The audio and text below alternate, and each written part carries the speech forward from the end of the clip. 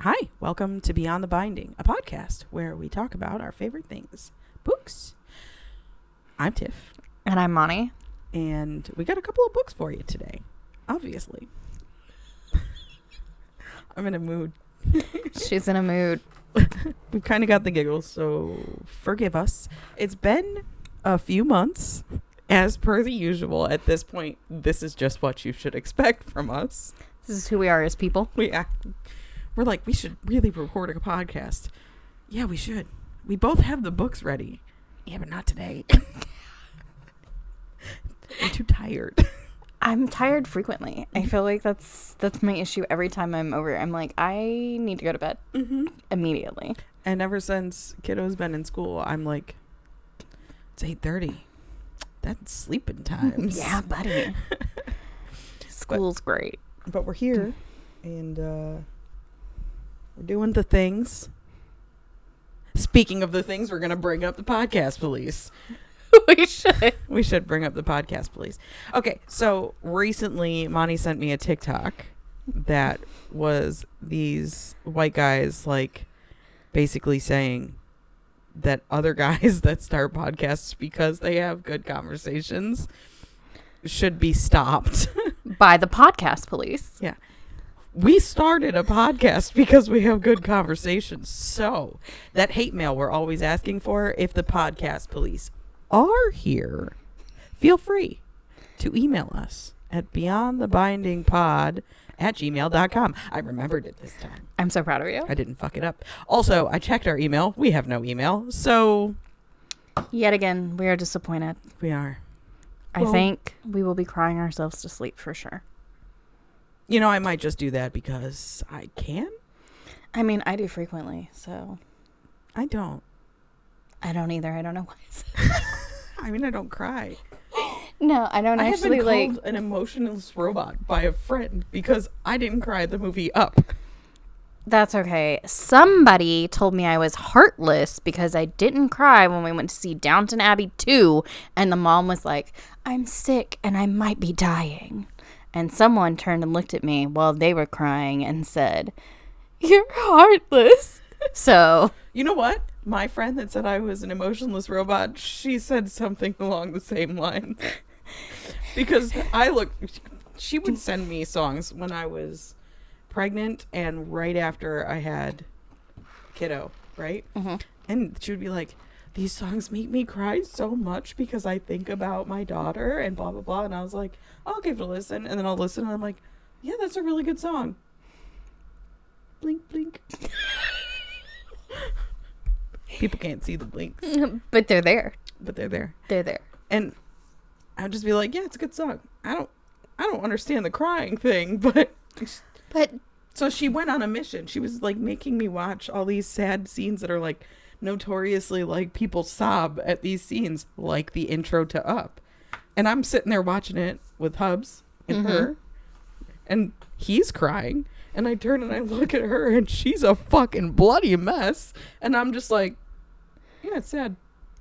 I think part of that is like things can be sad, but they don't always necessarily like make you cry, you know? That's true. But I've also, like, I can acknowledge that it's sad, but it doesn't move me to emotion. It's, as I've gotten older, I get a lot more emotional over things. Like, I fucking cried during Wish, the Disney movie. Like, what? But I also never cried at Titanic or like any of those like big emotional people used to. We were supposed to cry at Titanic. You were supposed to cry when Jack dies. Why? Spoiler alert. Yeah. Okay. Spoilers. We're gonna put that in. My aunt was pregnant with my cousin that's 10 years younger than you. When we went and saw that in theaters. She was like, this was a bad idea. This movie is like 3 hours long. She peed no less than 6 times. Oh, Jesus. Yeah. But it was a good movie. But like, yeah, because that thing was on 2 VHSs. Mm-hmm. I remember that. And I was like, this is how we're dating ourselves, by the way. We're like letting people know that we're decrepit. We are the 35s. Anyways. 35-year-old ladies. I did just call a 20-year-old a child, and he got a little bit offended. He really did, which was funny because he's definitely a child. He's definitely a child. Absolutely. He's like 15 days into 20. Yeah, he's a baby. He is a baby. But, you know, it is what it is. So, speaking of books. Nice segue. Yeah, I know, right? I'm not the cleverest. Witty is not a description of me. Occasionally funny accidentally. Maybe. This is why you're not a Ravenclaw, huh? Did you just call me a Rainclaw? No, I said this is why you're not a Ravenclaw. A Ravenclaw. You're right. I'm also not a Rainclaw. Whatever the fuck that is. What the fuck that is? I don't know. Oh my god. Okay. Okay, speaking of books. I read a book today. You did. I'm excited to hear about it. I'm not going to edit that cough out. I'm fine. Leave it. Okay. So I read a book called Rock, Paper, Scissors by Alice Feeney. I found this book yesterday. By yesterday, I mean like 11 p.m. on the 3rd. Because it's currently the 5th. But I haven't gone to sleep, so it was yesterday. Anyways. Because somebody took forever to get here. I don't know who it was. I don't know who got distracted by untangling yarn. But whoever the hell that was needed to calm down. She's a cat. So I found it, and I was like, oh, I got to read another book. Because Monty's got at least 2 prepared, and we want to get 2 recorded before she goes back to work. So yes. I got to fucking read this book because I couldn't find the other book I was reading because I have that many books. It's a problem. So I then find a book that's not on my TBR and just start reading it. And I finished it. I read it all today. So Rock, Paper, Scissors, Alice Feeney. It's like a mystery thriller. I give it a 5 out of 5. I don't often give books 5 out of 5. You don't? But I wrote, the twists turned. I couldn't figure out what the fucking twist was. Like, I could not figure out what the mystery was. Oh, shit. I had a couple of working ideas that it was kind of pointing to. None of them were right. None of them. Oh, that's big. Yeah, I was surprised. I'm talking about it today because it's so convoluted and I couldn't fucking write it all down. I got, like, a little bit written and I was like, my fucking hand hurts. So it's got to be what you remember. Yeah. I got you. And I have the book still on my phone, so I can reference it if I need to. But I've got characters written down. So our characters are Amelia. Oh. Adam. Mm-hmm. Robin. Henry. And then Sam. Sam doesn't really count. He gets like 1 chapter in this book.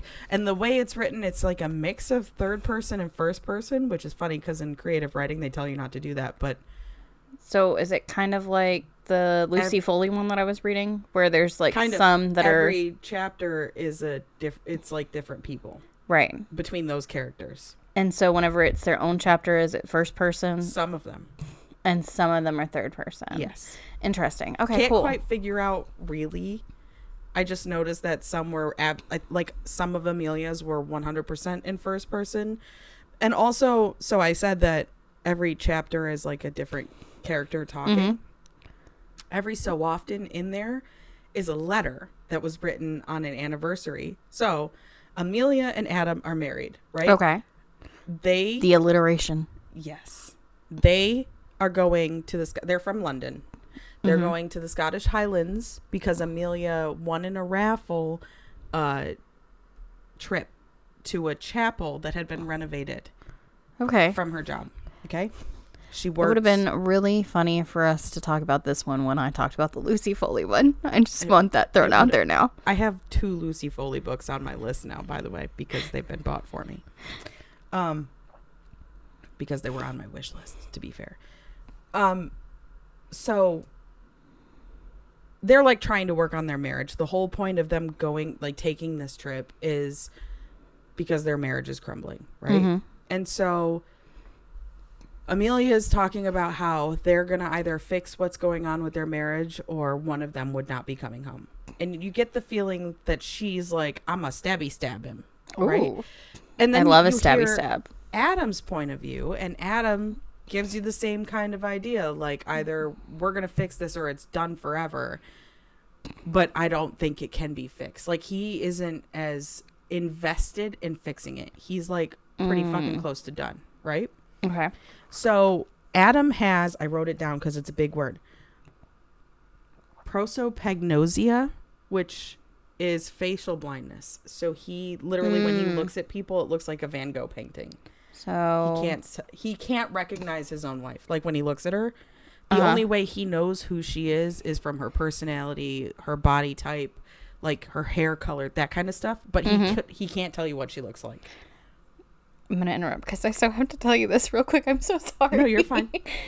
So Tumblr has a theory that Prince Charming from Cinderella is face blind, and that's why he didn't recognize her.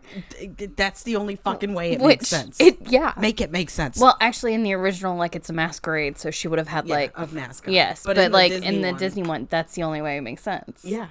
You're not wrong. Yeah. Yeah. Sorry. Okay, go ahead. So anyway. He's got facial blindness.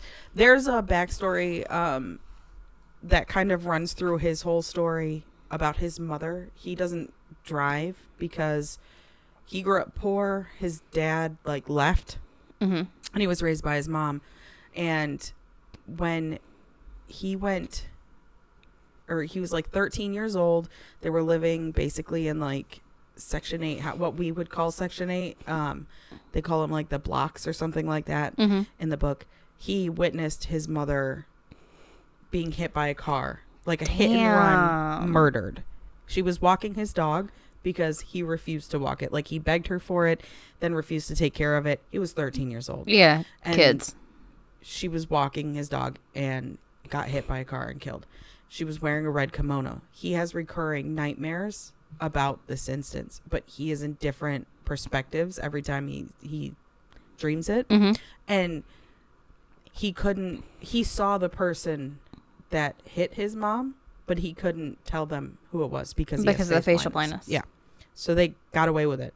Oh, shit. You also kind of find out throughout the story that his mom, while she had a job, she also had frequent men visitors. Every week was a new man. The walls were thin.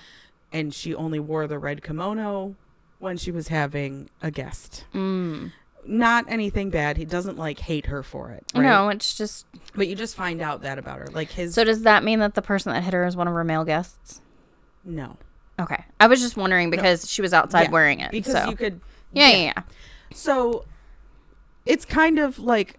I don't want to say it's a slow start because it wasn't, because you get drawn in. They're going... It's a fucking blizzard. It's a snowstorm. They're getting there with very little gas left in their tank. They're driving a car from the 1970s. Adam is like... I wish we had not come at all. He didn't want to go. You learned that he put his phone in the glove compartment of the car. Amelia took it out and tried to hide it in the house because he promised her that he would not work while they were there. He is a screenwriter. He adapts books into movies. And he's won a BAFTA award. He's like... Damn, really, a BAFTA. Yeah, he's really well renowned for what he does, right? So she's like, you're married to your books, blah blah blah blah blah. So they're trying to like... I'm also married to my books. Yeah, same. Yeah. But they kind of have like close call moments where they're like gonna hold hands, and there are some times where he's like, I love you, you're beautiful. Like, not your... He doesn't really ever say you're beautiful because he legitimately doesn't. Yeah, he's got no idea. But he tells her that her personality is beautiful or whatever. Yeah, because that's what he really knows. So they're going on, right? Every couple of chapters is a letter, and it's addressed to Adam from his wife. Okay, she writes him a letter on their anniversary every year. So their first anniversary, she writes him the first letter. But the reason she does it is because when they first got together, she found the very first screenplay he ever wrote, because he was trying to get his own works created, and he wrote a screenplay called Screenplay. Rock, Paper, Scissors. Oh. Yeah. Dun, dun, dun. She finds it. She reads it. She gives him notes. And it kind of opens up their relationship. He's a lot less like cordoned off from her, and he's more open. And she winds up being the first person that reads anything that he writes, whether it's a rewrite of a book or his own work that he's trying to get like published or produced or whatever. And she's his beta. Kind of. Yeah. So the first few letters that you get from the wife's perspective back before they're having problems, Mm-hmm. they're like happy. They're very in love. It was like a really big, like a meet cute. They met at a movie theater kind of thing. And she alludes to within the first year, he's got a favorite author named Henry Winter. Henry is one of the characters. Henry Winter. His name is Henry Winter. He writes like horror thriller novels. It's a hell of an author name for sure. It is. That happens sometimes. Okay. My Netflix sound just happened with my TV not even lit up for Netflix. Well, I don't know. this is about as creepy as yesterday. Bro, it happens all the time. All the time. Anyway, so Henry Winter. He notoriously will not let his books be adapted into screenplays. He doesn't want it to happen. And his manager, the guy that like gets his books published for him, like he sends his manuscripts to them. Not editor. No. It's the fucking, what's that shit called? It's not a publicist. No. It's not a manager. I'm gonna pull up the book. It's a freaking, oh my God, that's gonna drive me crazy. Yeah, I'm pulling up the book. Maybe Kindle app. Hello. What is that called? Oh my God. Agent. Agent. Ooh. Dun dun dun. Damn, I'm good. His agent has always like been the one that kind of fields so that he doesn't get any of these requests. He just shoots them down immediately. Right. Well, his agent mysteriously and suddenly dies. And Like gasp. like gasp, yes. And not Amelia, the wife, because she's not ever named in the letters, right? Okay. So in the letters, it's your wife. I feel like that's important because I was confused by it as I was reading it. Like, why isn't ever like Adam gets named a whole lot, but she never names herself? It's interesting. It's So just she never names herself in her letters, and he also doesn't know what she looks. This is interesting. it is, yeah. It's interesting. She The implications. implies that she did something with Henry or to Henry, because Henry then reaches out with his new agent and asks Adam to adapt one of his books into a screenplay. So what did she do to get that? You'll find out. Okay. Yeah. Okay. So he adapts the first book. Blackmail or sex. Sorry, go ahead. No, you're fine. She thinks that it's only going to be one book and that's it. But he winds up adapting like 3 or 4 of his books into screenplays, and he gets renowned for it. Like, they make good money because these are like box office hits that he's writing. Yeah. And That's why he's got the BAFTA. Yeah, and he doesn't get his production. He doesn't get rock, paper, scissors adapted like at all. He kind of puts his own work on a back burner and starts like going after Henry's approval, if that makes sense. Like he admits in one of his passages that he sees Henry as a surrogate father because he didn't have a father and his mother died so young. Boo boo. You're supposed to get therapy, not daddy issues. Yeah. God. He got a whole slew of issues. Damn. He got daddy issues and mommy issues? Yeah. Shit, that's a rough life. So you kind of realize that he, like, as the letters from the wife go on, he gets more and more involved in what will make Henry happy. How can I, like, achieve and maybe get Henry to praise me, kind of thing. And his wife is just like, I just wish that you cared about me the way you care about your work. And the whole premise is that every year, like, the chapter for the chapter title for the letters is whatever the traditional wedding gift for that anniversary is. Oh yeah, because there's like a certain thing for each year. The first year is paper, I believe. Like, yeah, I think that's right. it goes literally every chapter goes through them up to the 13th. That would make sense if the first time she wrote him a note and it was paper. Yeah. Yeah. So, but the letters are never seen by him. She literally says, I write you these letters, but you're never going to get them, off the premise because his screenplay the premise of that was there was a wife and a husband, and the wife, when they got married, wrote him a letter that she never intended him to see every year on their anniversary, thinking that at some point, maybe when they're older or when she's dead, he'd have them. He can have them and read them. But then she realizes that she's writing stuff that she thinks that he would leave if he knew about in these letters, and is like, you're probably never going to see these, like, as she's writing them. She recalls whole conversations that they have, and how he made her feel, and they always give each other the anniversary gift for, like, the traditional anniversary gift, and it's always really thought out until closer to the end. When they get to ceramic, he gives her a ceramic class, like, gift card, and she gives him a mug that has, like, a quippy writer saying something like that. But generic AF. Yeah.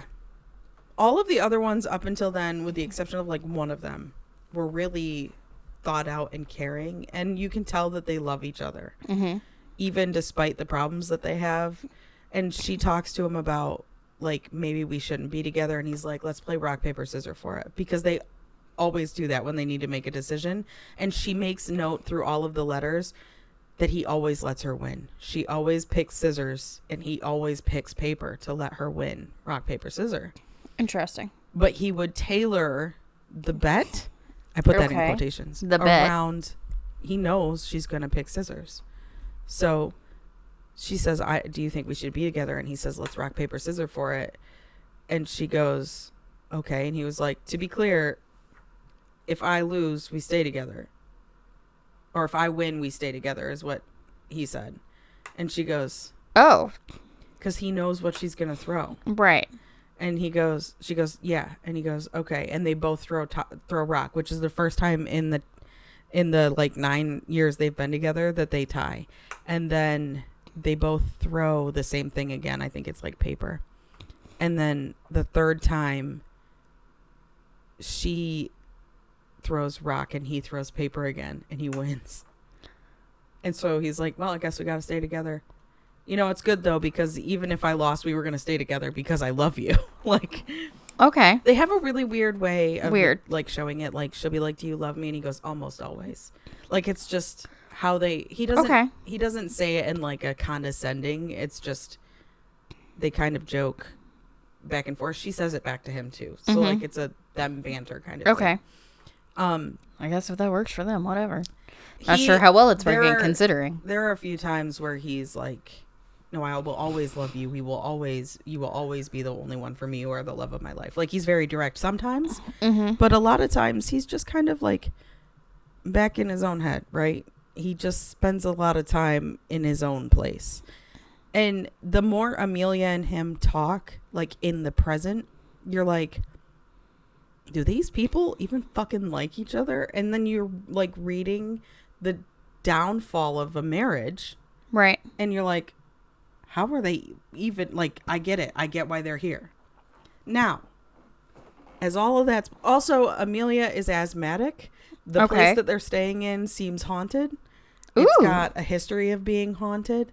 There's literally nobody in the town. Love a good spooky time. Yeah, there's nobody in the town. The pub's closed down. They're in the fucking Highlands at Blackwater Lock. There's literally nobody. And it's the middle of a snowstorm. There's weird smiley faces. The house is dusty AF everywhere except for where they're supposed to sleep, which is an exact replica of what their bedroom in their house looks like. Decorations, paint, everything. And Adam's like, we need to get the fuck out of here. Yeah, I'm with Adam. And she's like, that is some unparalleled, like, levels of fucking creepiness. Also, Adam is hyper superstitious. What the wife gives him on their first anniversary is a paper crane that she origamied. Oh. Because it means luck. Yeah. It's a good luck charm. Yeah. And he puts it in his wallet and he keeps it. The first night that Amelia and him are at the house, they decide to stay.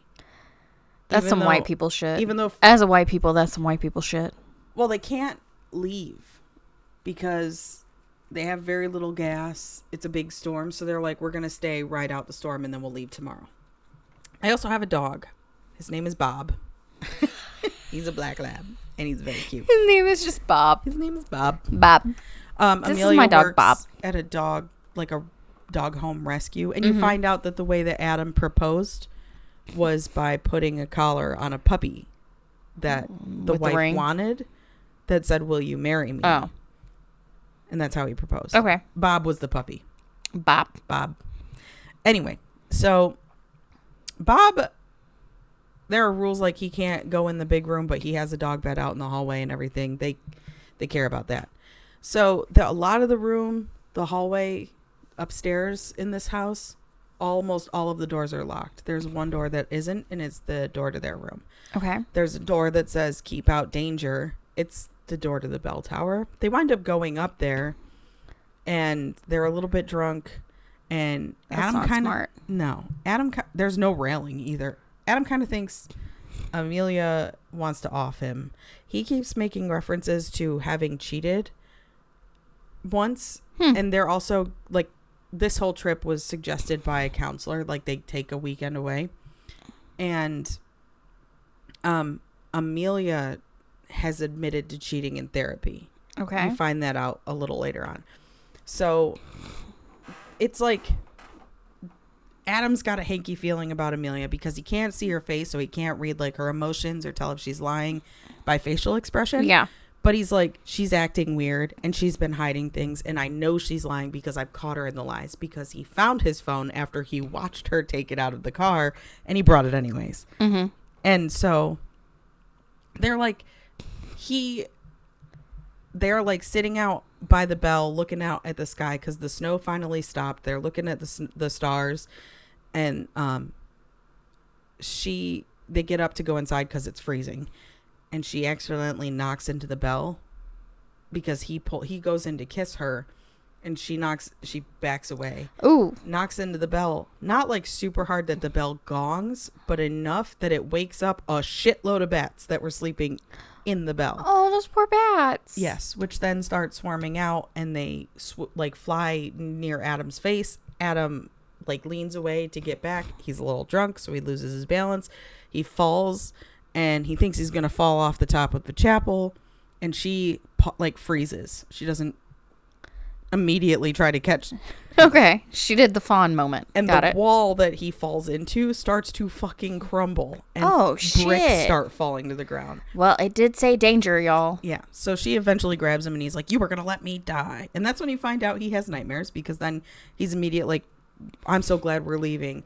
His dream starts with them getting in the car and leaving, but then it's like, why is it red, and like it's raining blood, and then they hit his mom in the dream. And he wakes up because Amelia wakes him up. And then she starts frantically taking notes. And she tells him that she takes these notes to try and help him remember the face of the person that hit his mother. Uh-huh. Because he can't recognize it. But she tries to get every detail that he does remember.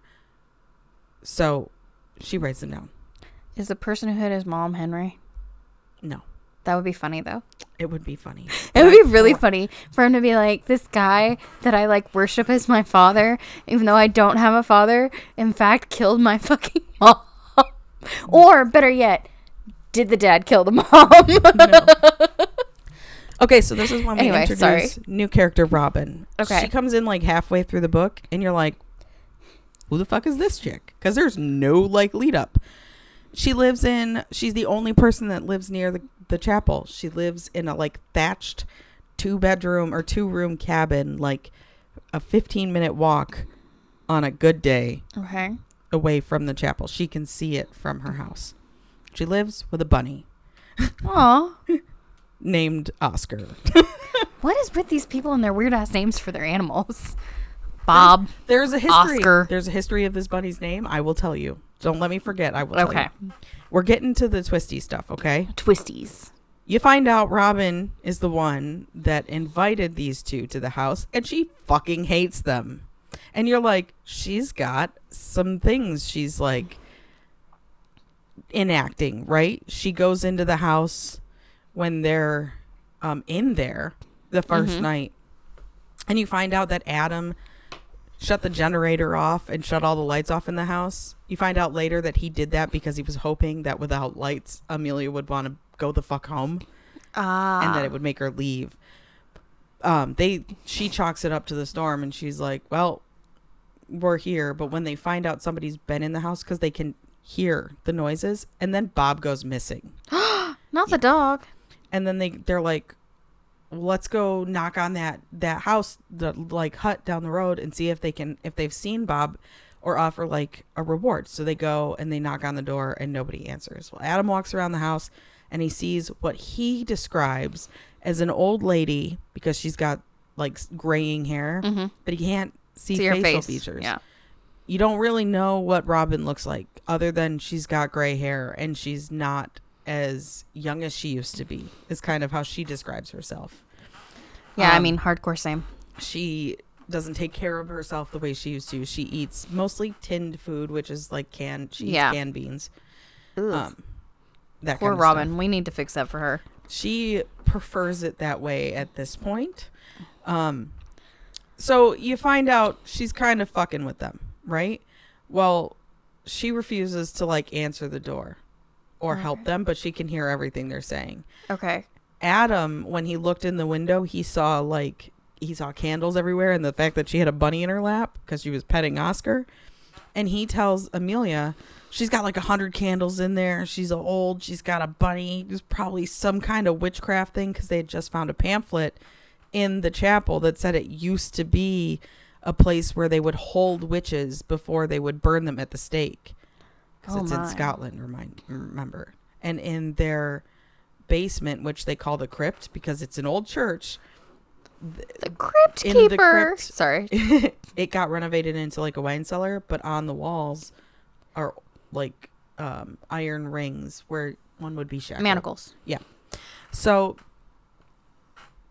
they're freaked out, right? Like they're like, shit's going down. We got to get the fuck out of Dodge. We can't find our dog. He's not anywhere in the house. There's only one way in and out of the house, and the door was locked all night. So how the fuck did the dog get out? We don't know where he is. There's no tracks, because it's been snowing pretty much fucking constantly.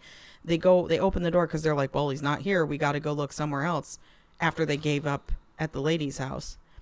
And they're like, maybe we can go find, because there's no cell phone service. Amelia finds out that Adam has his cell phone when the lights go off initially, because he drops the trap door to the crypt when she's down there. And then she starts having an asthma attack because she's panicking. And so he uses his phone to find the stairs to help her get back up. And she's like, I knew you fucking brought it, basically. So wow. He's like, I knew you hit it. Like, they're just kind of snarky at each other. And they're not having a good time at all. Sometimes you're like, they at least want to fuck. It doesn't have spice, though. There's like there's no sex scenes. There's like, we had sex 2 times that day. It was the best sex of my life. That kind of thing. But there's no sexual description. It's not detailed. No. So I'm wondering if at this point I should just jump to some of the twisties, because I've kind of laid it out for you. Right? All right, twisties. Let's go. Bob is missing. Robin is fucking with them. She's coming in the house and changing things about the house. Oh, one thing that's important. On the stairwell, there are pictures. Okay. Adam can't tell who the people in the pictures are. He never asks Amelia. There are 3 pictures at the end that should be there. You can tell they would be there, but there are 3 rusty nails, and like the pictures are gone. Yeah, like the ghost of where the frames used to sit. Yeah. Okay. Very picture of Dorian Gray-esque. Yeah. Got it. So I don't really know how to jump into it seamlessly, but they find a secret door in the library, which is the lounge, that Robin had left unlocked. She had been in and out of that. She hid in it the first night when she was hiding from them. When she stole Bob, she hid in that, and it's what's it called? An office, like a writer's work office. What's it called? Writer's work office. It's just it's like a secret office. I don't have. It's I think it starts like with an L. It's fine. It's I don't know. I'm going like all I can think of is writer's workshop. I don't know. Which can't be My right. brain farting. I literally just read this today.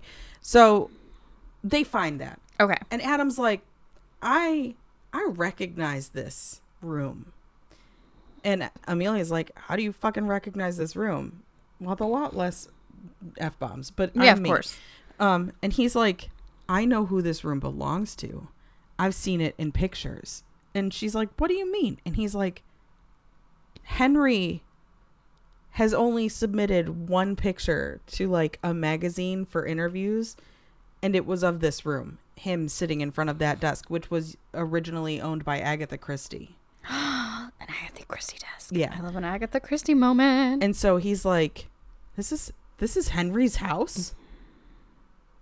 The house they're staying in belongs to Henry Winter. Okay. Okay. So the next day that Robin really fucks with them, she brings Bob out or like back to the house. Mm-hmm. You never really know if she leaves with him or if she just hides him somewhere in the house. Right, but Bob's back. Yep. Is the point. But not in view of Adam or Amelia. She only utilizes Bob to get him to bark outside so that they'll come outside. Oh, okay. They come outside. They're like, Bob's got to be out here. And they get distracted because there's a graveyard behind the house. Mm-hmm. Now, and it's important to note that Henry Winter has submitted manuscripts for novels in the past 2 years. You find out Adam has decided that he is no longer going to be writing screenplays,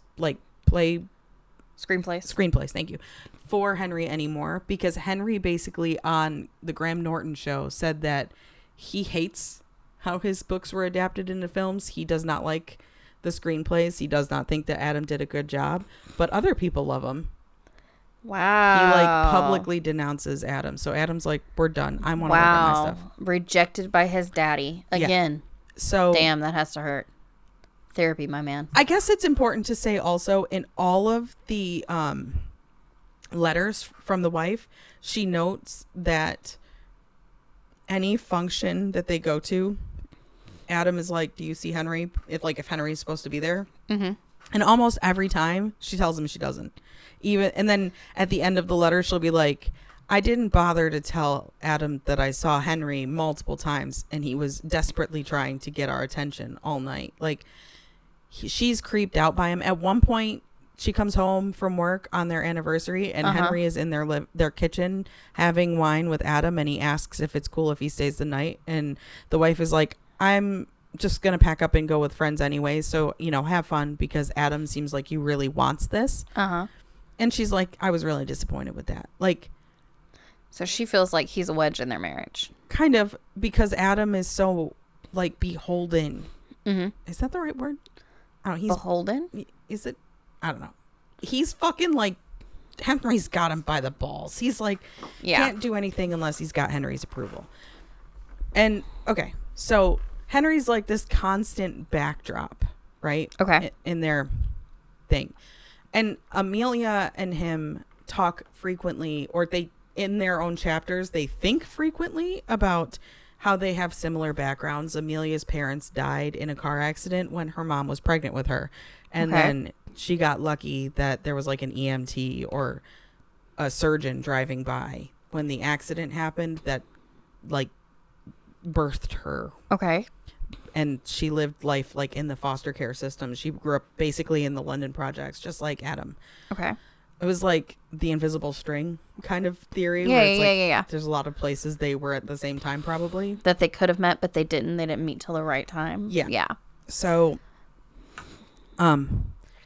cool. So they go outside, and Adam's looking, and he sees the cemetery, like off in the back, and he's like, that's different, because prior to this, everything was covered in snow.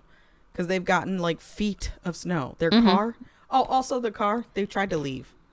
Yeah, I would hope so. On the day they were looking for Bob, they tried to leave to go find service and like talk to somebody in the nearby town. All 4 of their tires were like flat. And not just flat, like straight up slash with a knife. Like you could see a giant like smiley face cut style. Like fucked with. And you're like, okay, Robin probably did that. Because you know Robin's fucking with them at this point. They know. Because Robin hates them. They know. For reasons unknown. Robin is fucking with them. But they don't know it's Robin. Right. They think she's the housekeeper. But they know that somebody's fucking with them. Yes. So they go back to see, because Adam sees a snow brushed tombstone. It's a tombstone without snow on it, and it looks new. And this is in a cemetery that's like centuries old. Because has really only old tombs or old like graves in it. Right. Because the chapel hasn't been used since the 1800s, and it was renovated for private use. Mm-hmm. They go up to the tombstone and they read it, and it says, Henry Winter, born in 1937, died in 2018, father of one, writer of many, or author of many. That's what like is engraved. So Adam's like, but he wrote, there can't be anybody in this, because he was submitting, like he wrote books. And so, unless of course that child of his is ghostwriting his shit. Amelia's like, this is fucking weird. Like, she's weirded out. And on top of Henry's tombstone is a red leather collar, which is Bob's. Yes. And so then they're like, oh, now they're fucking with us. They'd seen her go in, because when they were trying to get signal, they went up on a mountain across the way, like a ways away from their the chapel, but they could still see it, and they saw her go into it, but they couldn't find her when they went in it with her. Yeah. So they knew she was fucking with them. Right. So then, after they find Henry's tombstone, they go back in, and Adam's like, you have to like play a part in this, because they're in the office, and he's pulling out, because the desk has a bunch of little drawers. I'm gonna cough. Okay. I feel better now. Desk has a bunch of little drawers, and he starts opening them, and he finds a paper crane, a bunch of copper pennies with smiley faces like punched out of them, a broken mug with a quippy, the same phrase that he was gifted. And he looks at Amelia, and he's like, you've got to be in on this. Like, you have to be in on this. Why are you doing this? Right. And then he starts thinking, and he's like, come with me. And he like, because he wants to see if she's lying. He can tell by the way her voice sounds, because she's asthmatic, and when she panics, her asthma starts working up. So he takes her to the stairwell, and he's like, who are in these pictures? Like, he's asking her, and she's like, I think that's Henry as a boy, like a young guy. And then they're walking up the stairs, and she's like explaining them to him. And then she's like, Adam, the pictures are back. The three pictures that were missing are back. And then you find out they're pictures of Adam, but Adam doesn't recognize his own face, because it affects him. Yeah. And she's like, that's you and your first wife. There's no mention of a first wife. You assume Amelia is his first wife. I'd really honestly kind of assumed that when you said the thing about the just signing just the wife's name. So yeah. I kind of gave it away. Yeah, a little bit, but it's okay. You don't I'm about to say, I wouldn't have got it if I read it. No. So you're like, well, fuck. And then you find out what the first wife's name was. Robin. The first wife's name was Robin. So, in the last letter that is written from the wife, before you really find out all the nitty fucking gritty, Robin, or the last two, so the second to last one, she's like, my friend showed up on our anniversary. We were having wine. It was kind of low key anyways. We were just gonna watch TV, and like they weren't doing anything special. And her friend that she had finally like befriended at work showed up to their house like sobbing with this like oh, my dating life is hell. I got threatened by a man I was on a date with, so I just came here because I didn't know where else to go, blah, blah, blah. And the wife notes, I'm going to say Robin because I've given it away. Robin notes that she changed her hair. Where she previously had curly, like poofy, mousy brown hair, she now has pin straight, long blonde hair because that's what Amelia. Robin has. Yes. Okay. It's Amelia. You don't find out that it's Amelia for a while. But yes. This is where we're going. Logical conclusion. Gotcha. It's Amelia. She's dressed differently than she normally does. She's wearing heels and like a tight dress. And she stays with them at their house on their anniversary, drinking champagne with them the whole night. And Robin's like, yeah, I don't know why I didn't like bring her around you before, because she asks Adam, do you think she's like beautiful or do you like her? She gets insecure? Yeah, a little bit insecure. And Adam's like, I think she's an actress. And Robin's like, I don't know what you mean by that. Like, I just think she was sad, kind of thing.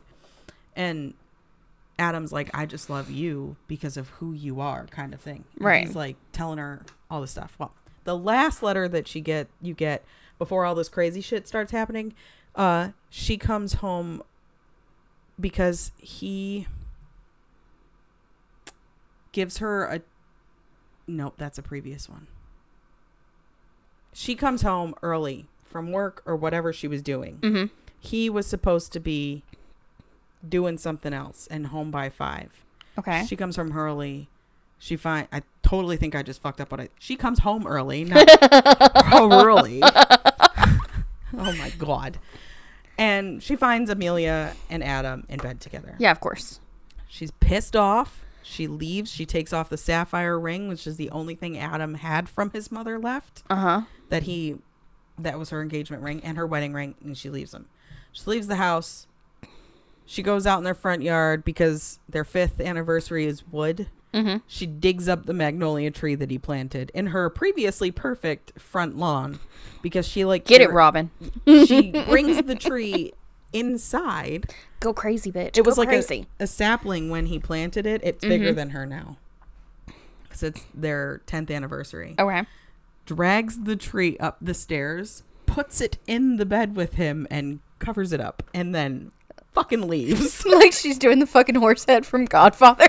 Yes. I love Robin. So I am obsessed with her. Same. So she hated the tree the day he put it in because she loved her lawn, and she thought it wasn't really well thought out, right? Okay. So, yeah, she puts the tree in the bed and she leaves. So when he slept with Amelia, did he know it was Amelia, or did he think it was Robin? When she opens the door, the first thing he said was, I thought it was you. Okay. And she's like, he was fucking lying.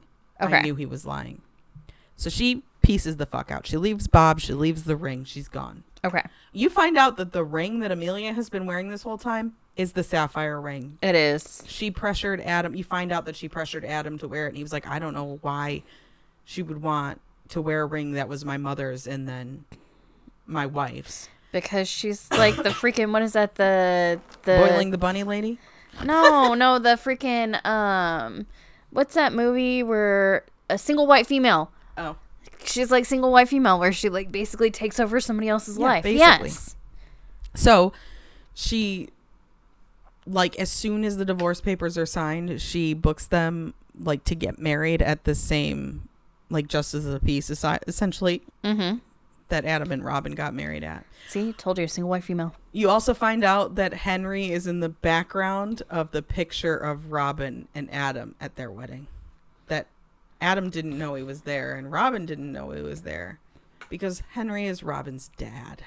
And the thing that Robin did was break her no contact with him for years and years and years to ask him if he would let Adam screenwrite one of his books. Okay. So it wasn't anything untoward there, but she compromised herself. Right. Because Adam never knew that Henry was her dad. Right. And you find out that Robin thinks that Henry killed her mother. Okay, and that's why she's no contact in the first place. And because he was controlling, and she says that he broke down all of her dreams. Like, if she wrote things, he told her that she was a terrible writer. He sent her off to a boarding interesting because now school. she's writing his shit. She is shadow writing him. Yeah, ghostwriting him. She's ghostwriting his shit. She's talking to everybody as him. So that's the twist, right? Okay. Adam is married to the woman that he cheated on Robin with. Robin writes Adam a letter. Okay. Like all the other letters. And she's like, this is the only letter you're probably ever going to read. And she's like, you have 3 options. Rock. Basically, you leave her and you come stay with me. Like, paper is something else that's like, I don't have all of them. And then she goes, scissors. You don't want to find out what scissors is. Damn, I love Robin. But she also explains that Henry had her basically under surveillance from a private investigator the whole time that Adam and her were together, because he found out where Robin was, because Robin changed her last name when she ran away from her dad at 18. So it wasn't Robin Winter. It was, technically her name is Alexandra Robin, but she goes by Robin. She says that that's the only thing she loves that her dad gave her was her name, because he made her middle name Robin, and that's what she went by. She changed her last name, and then when she reached out to him to see if he would help Adam with his career, he kind of got his claws in. He knew where she was. He hired a PI to follow her and like update him. So she has all the information, because when she was leaving Adam after she found out that he cheated was right about the same time that she got a call from Henry saying, I'm dying, please come, I just need you, kind of thing. Okay. And so she's like, I don't fucking have anywhere else to go. I guess I'm going back to Scotland, because she grew up in the chapel. Right. And so she gets there and he's like, I'm dying. She helps him fill out AMA leave forms from the hospital and takes him home, and he explains like where his will is, that he wants to be cremated, all of this stuff, and like my agent knows what to do about all my books and all of that, and this is what I want you to do. And she's like, okay, whatever. Yeah. So he goes, you should go get us some wine. They were gonna, like, he pretends that they're gonna toast or something, and she's like, sure, I'll go down. So she goes down and gets wine. She comes back up, and he finds out the latest book that he wrote, his last book he ever wrote himself, became a New York Times bestseller. Okay. He takes pills while she's down in the crypt getting wine, and he kills himself. Okay. And she, instead of cremating him, drags his ass out back and buries him in the cemetery. Good for her. Fuck you. You're going to take fucking pills on me and die. Bitch, please. She was okay with it. She was like, at least you got to go the way he wanted to go. Well, that's fine, but that doesn't mean I have to bury you the way you want me. He had lots of money, too, so. But she was, you find out that he had carved all of these owls and rabbit statues. He liked woodworking and metalworking, or stoneworking, not metalworking. Like in the trees that blocked his view of the loch. And he had also bought out the pub that was down the road from the chapel so that he could close it, because he wanted isolation. He was a self-proclaimed hermit. Okay. Adam didn't know he had a child, and they talked regularly up until Adam was like, peace out, I'm done. Okay. So, and when Adam said peace out, I'm done, was that before he cheated on his first wife? I just need a timeline here. I'm sorry.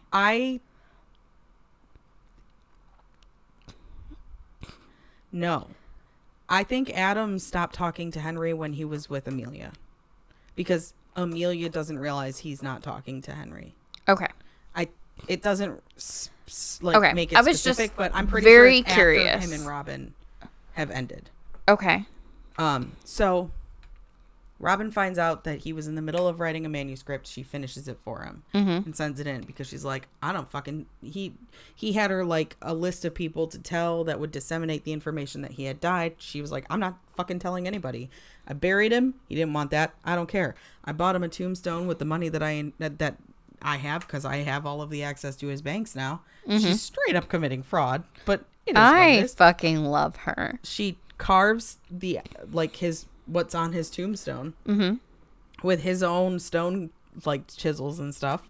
Love it. And then she writes 2 books under his name in the time that he's dead, that she's been divorced from Adam.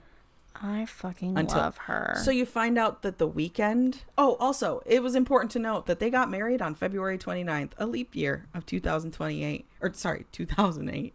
And jumping into the fucking future. Damn. So they got married on a leap year, and the only date that was available for this chapel for them to go visit was the weekend of that anniversary. Okay. But Adam wasn't like thinking about that. So apparently not. When they're having all of these epiphanies, figuring out that it couldn't have been Henry that like set them up, because Henry is a troglodyte essentially, and Adam thinks he's a troglodyte because Henry's very outspoken about, I fucking don't do phones, they cause cancer kind of thing. Yeah. He's also like 80.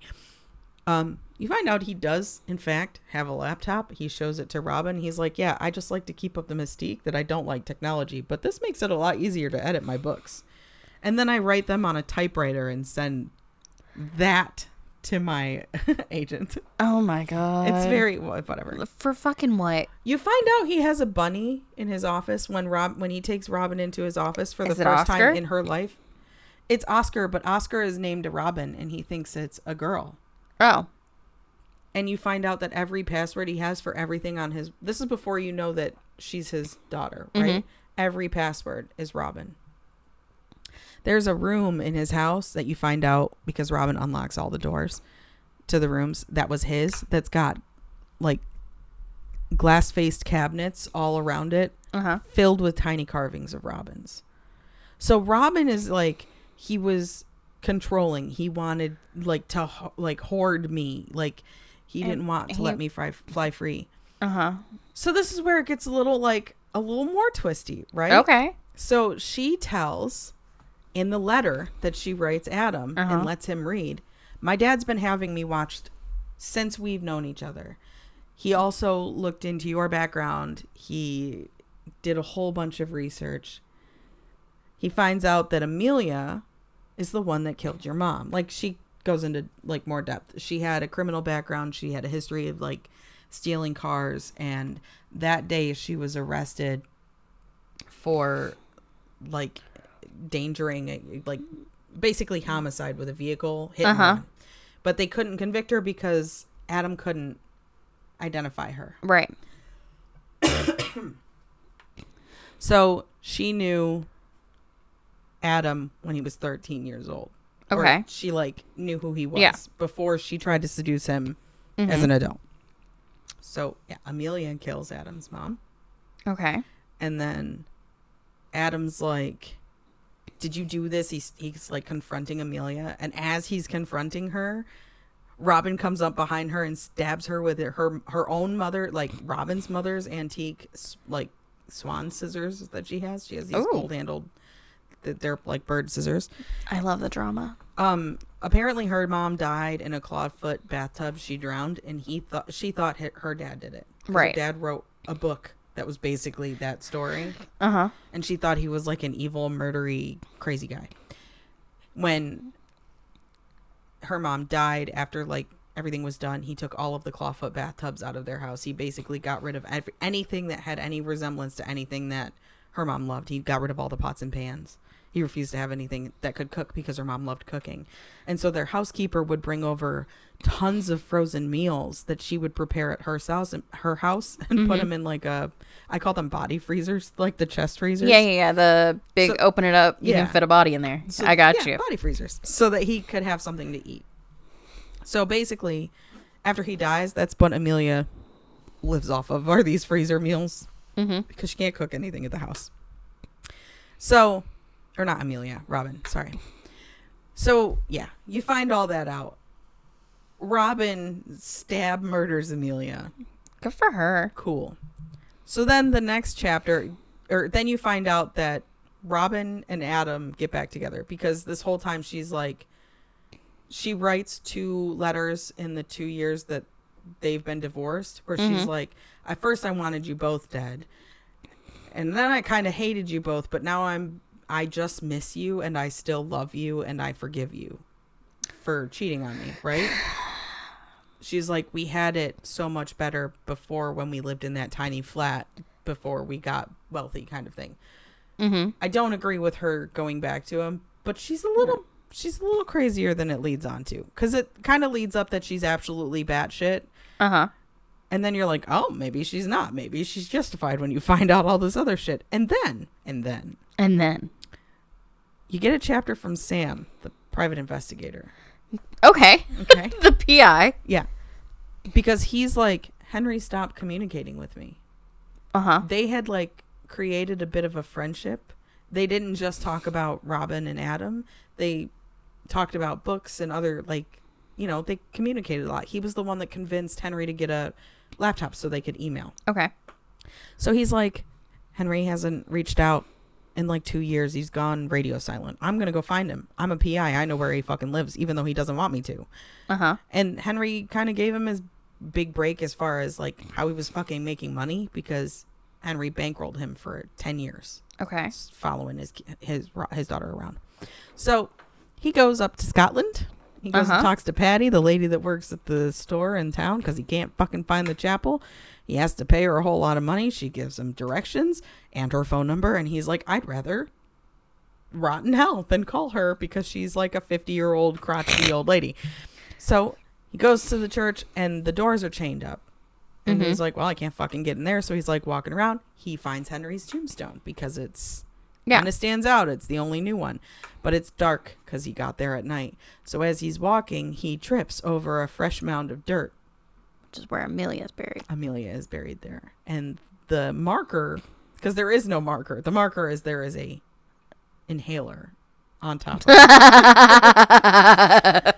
So you find out that after she killed Amelia, she tried to get the sapphire ring off of her finger, but it was too small. It never fit Amelia's finger right. It was too small for her.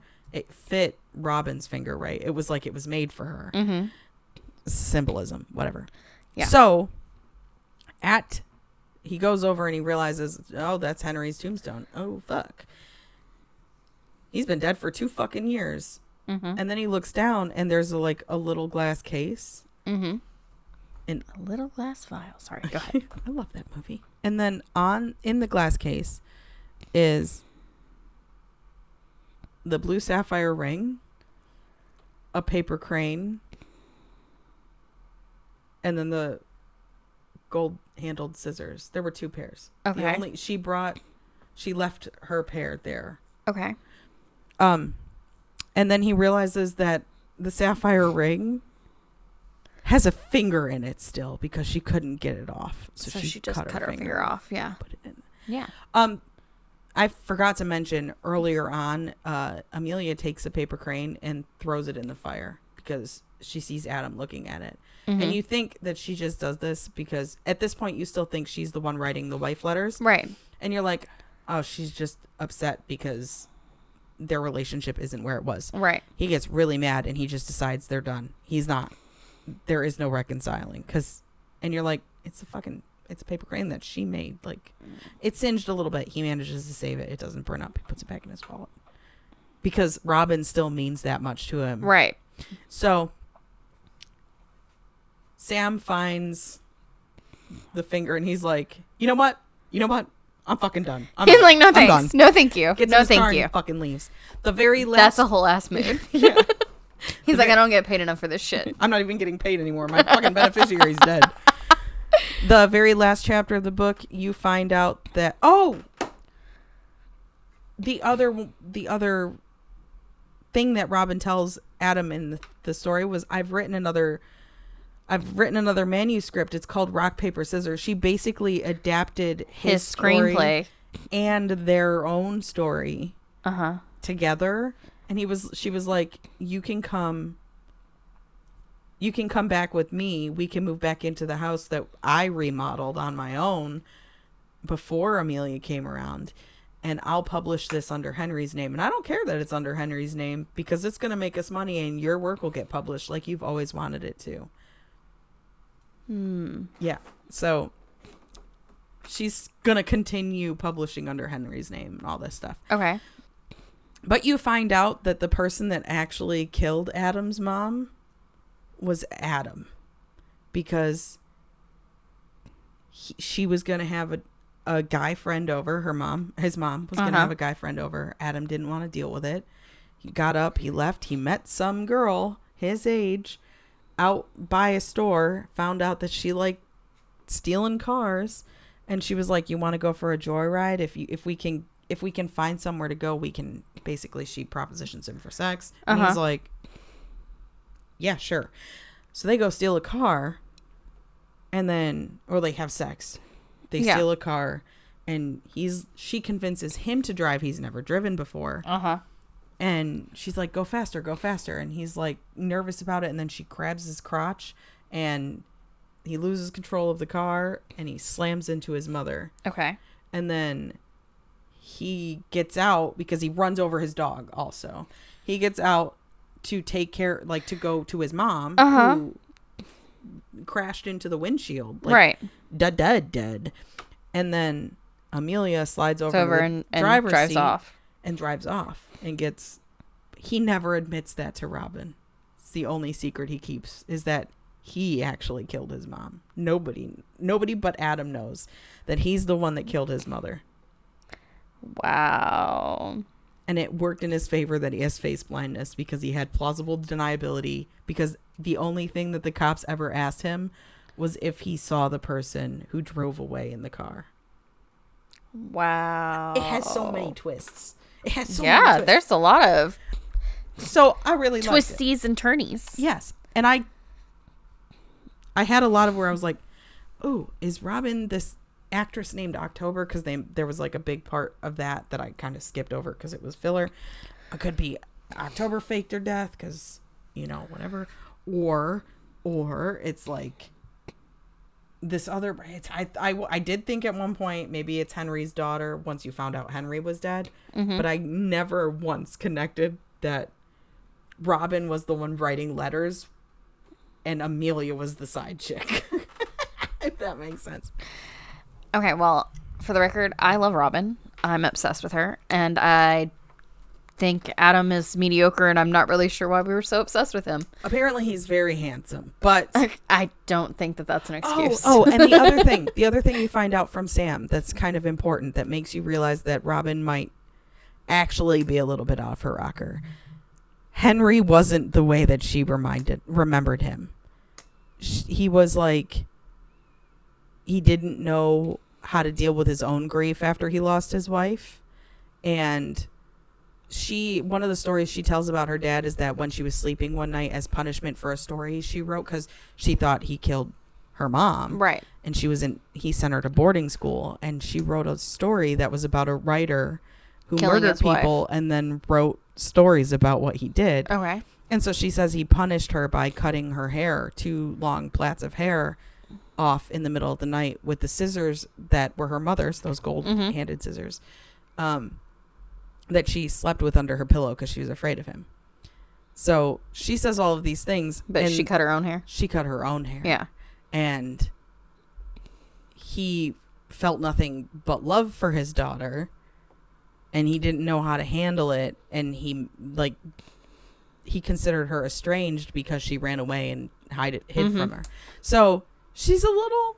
Well, Adam's also a little... they're fucking made in heaven. They're fucking insane. They need serious therapy. So much therapy. And it's so weird that they also found like a third person who was also fucking weird. Fucked up. Yeah. Oh my God. A goddamn roller coaster, but I enjoyed every fucking minute of it. I love that. That's great. I'm going to probably look up more books by the author. Yeah, because it was good. Yeah, that sounds awesome. I love that. Me too. That's great. Now you're excited about your book, so. I am so excited about my book. Get it. Okay, I have been wanting to talk about this book for a while, so I'm really excited. So this one is YA. Awesome. YA fantasy, I guess you would call it. It's called Cinderella is Dead. It's by Kaylin Byron, maybe? I'm not really sure on that one. Byron? Yeah, that's how I would Byron, say. yeah. It was written in 2020, so it's relatively newish. I gave it 4 out of 5 stars. And it kind of actually, interestingly enough, gave me a little bit of Handmaid's Tale vibes. And I'm not really a fan of that kind of stuff. Yeah. No. But it was so good. It was so good. Also, this will be probably the first time this is ever going to happen, but I am going to be spending time praising the love interest. I actually have decided this love interest is like top tier, beautiful, amazing. Ugh. I'm so excited. So it'll be very interesting. So here's the deal. All right. We are in a land where Cinderella actually fucking happened. Woohoo! I'm sorry. When you said so, my brain went, this is the world. Because I'm a fucking millennial. I don't understand that reference. I'll have to and show I you. am a fucking millennial. It's a fucking E-Bombs World reference. I will show Oh, it that to makes sense. That's why I don't really know that. I was not really an E-Bombs World kid. Flash player. Okay. Anyway, we start off in this world. Cinderella was a real thing. Actually fucking happened. Okay? It is now, like, hundreds of years later. And here's how this works. Okay? People actually kind of like almost like worship Cinderella like she's some sort of god or something. Like, it's really fucking weird. It's really fucking weird. I'm like, y'all need to calm down. That was one fucking person. Like, we need to chill out. But the deal is, She wore glass shoes. I mean, how practical could she have been? I mean, fucking for real, She right? had Like, to be uncomfortable. They don't even fucking bend. don't even get me started because look. Okay, hold on. So here's the deal. Okay, the thing is that there are, once you hit a certain age, I think it's like 16, right? There is a ball every year held in Cinderella's like honor or whatever. And the current king throws the ball, right? You have 3 tries to find a man at this ball, or you get sent to the workhouses. Quotation marks around workhouses, people. And then you're never seen or heard from again. What the fuck? Yeah. And here's the deal is that the man chooses you. You know the guy on TikTok with the giant red flag and he goes, excuse me, sir, Yes. excuse me. And he like jumps and clicks his heels. Yes. That's going to be, first like of all, I love that guy. so do I. He did a green flag one. I know, I saw that. That was so good. If you're listening to this, we love you. Yeah. I'm sorry I talked for an hour also. It was a very good book. It's all good. So, right, the men have to choose you. You've got 3 tries, and then you're done. You're done for. You're too old or whatever the fuck kind of bullshit they're peddling at us. I don't fucking know. Anyway. And this is where we get into, like, the worshipping of Cinderella. Okay, because the belief is that if you're good enough, right, if you have enough of those, like, Cinderella-esque characteristics. So you were terribly abused for all of your childhood, and then you're like, I gotta get the fuck out of here. If you are like good and honest and true or whatever the fuck kind of bullshit we're peddling at people, because that's about the only way you get those qualities. Essentially, the belief is that if you're enough of those and you pray to Cinderella and you live through her quote unquote teachings, that a fairy godmother will come before the ball and give you the nice outfit and dress, so that way you can catch a match, right? Yeah. That's how I felt while reading it. I was like, what the fuck is this bullshit? What kind of propaganda are we fucking chilling out here? What the ever living fuck? You ain't worth nothing if you ain't got a man. Yeah, basically. I'm like, what the They fuck? literally are like, send him to the brig. But it's she couldn't catch one. It's sort of. It's almost that like. But these women, right, they don't really have a choice. They've got to find a man, because if not, they're sent to fucking workhouses. They go to the brig. Yeah, they go to the fucking brig. They're like, fucked.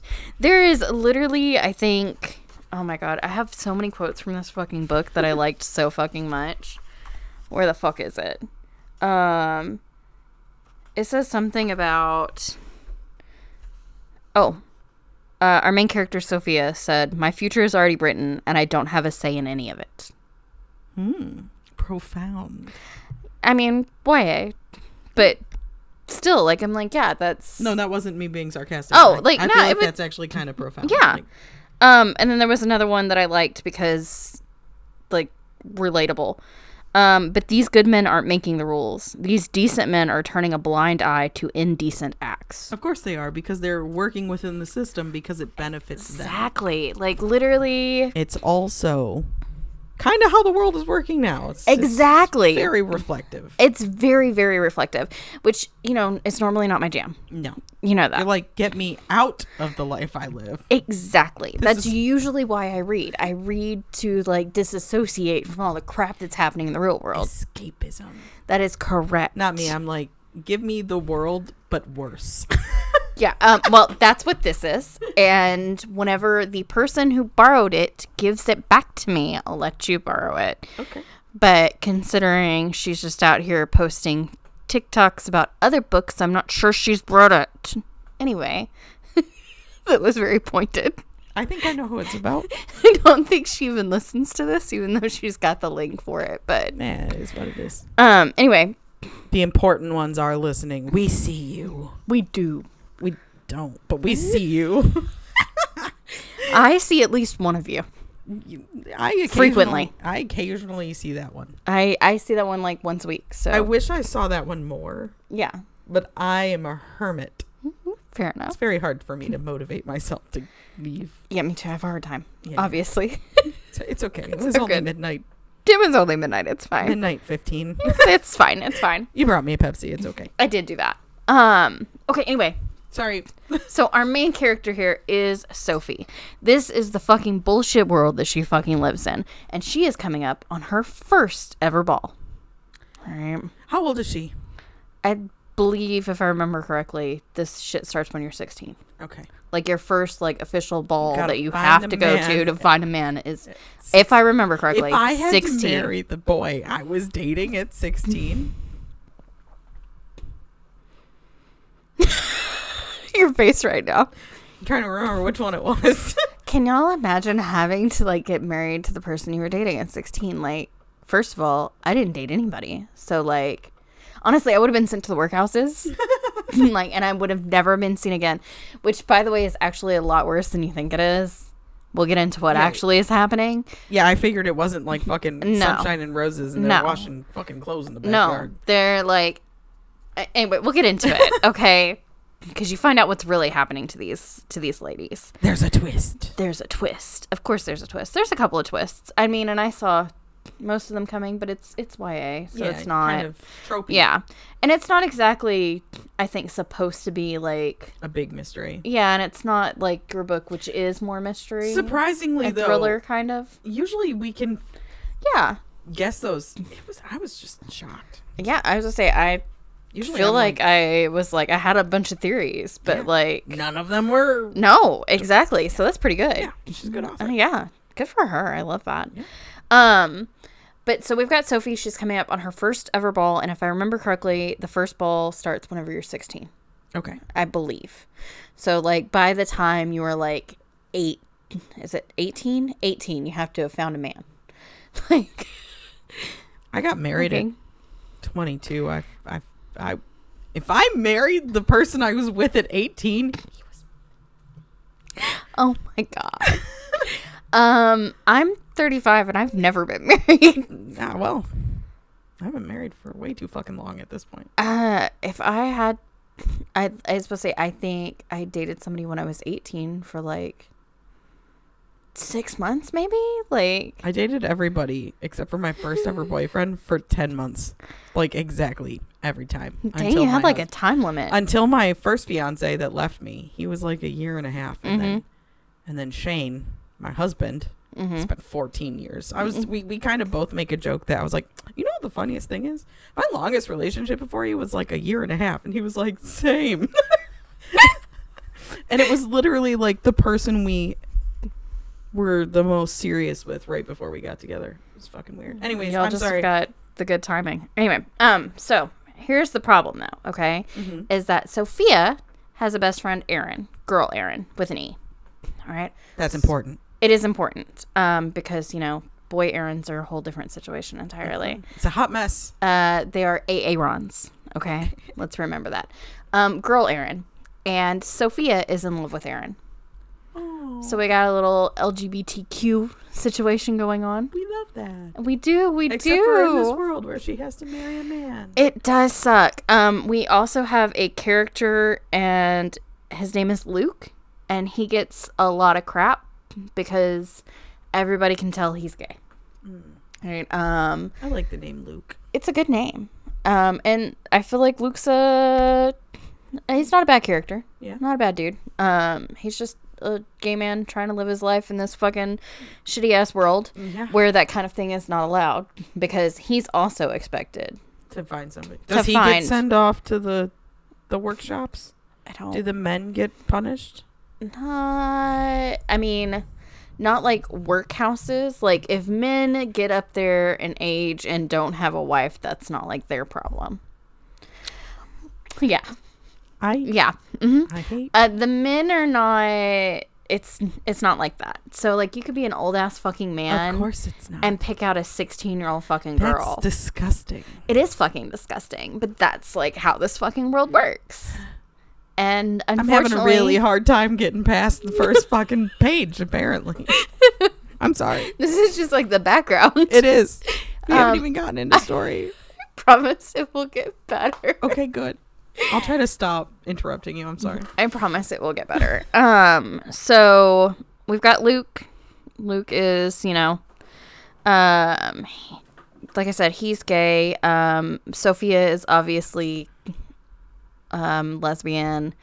Erin is it's kind of implied that she's into Sophia too, but she's very much like, okay, we can't fight this whole thing. We're gonna have to like take the time that we have now, get it over with, and then we need to go to this ball, find husbands, and move on. And fucking secret. No, not even that, but like that would have been better than like her plan. Just go like pretend and then we'll like run around behind our husband's backs. It's not like you can get pregnant. Right, like Who's fucking just do it. Just fucking do it. Know? But not Erin. Erin's like, no, we need to follow these fucking rules, which I've never understood in my fucking life. And apparently Sophia doesn't either, for the record. Because she's like, why? She's like, why don't we just fucking run away? Seriously. And like, we'll go like live together and whatever. And Erin's like, where the fuck will we go? Like, what the fuck is wrong? Like, she's like, be sensible. And Sophia's never been sensible a day in her fucking life, for the record. To which I'm like, same. Okay? Because when I'm the voice of reason, we've got a problem. Right? You're not wrong. And Sophia's parents are just kind of like, please, dear God, go and fucking find a man. We do not want you sent to the workhouses. Get it together. And then, like, at some point in time, her father says something about what her grandmother would want for her and blah, blah, blah, blah, blah.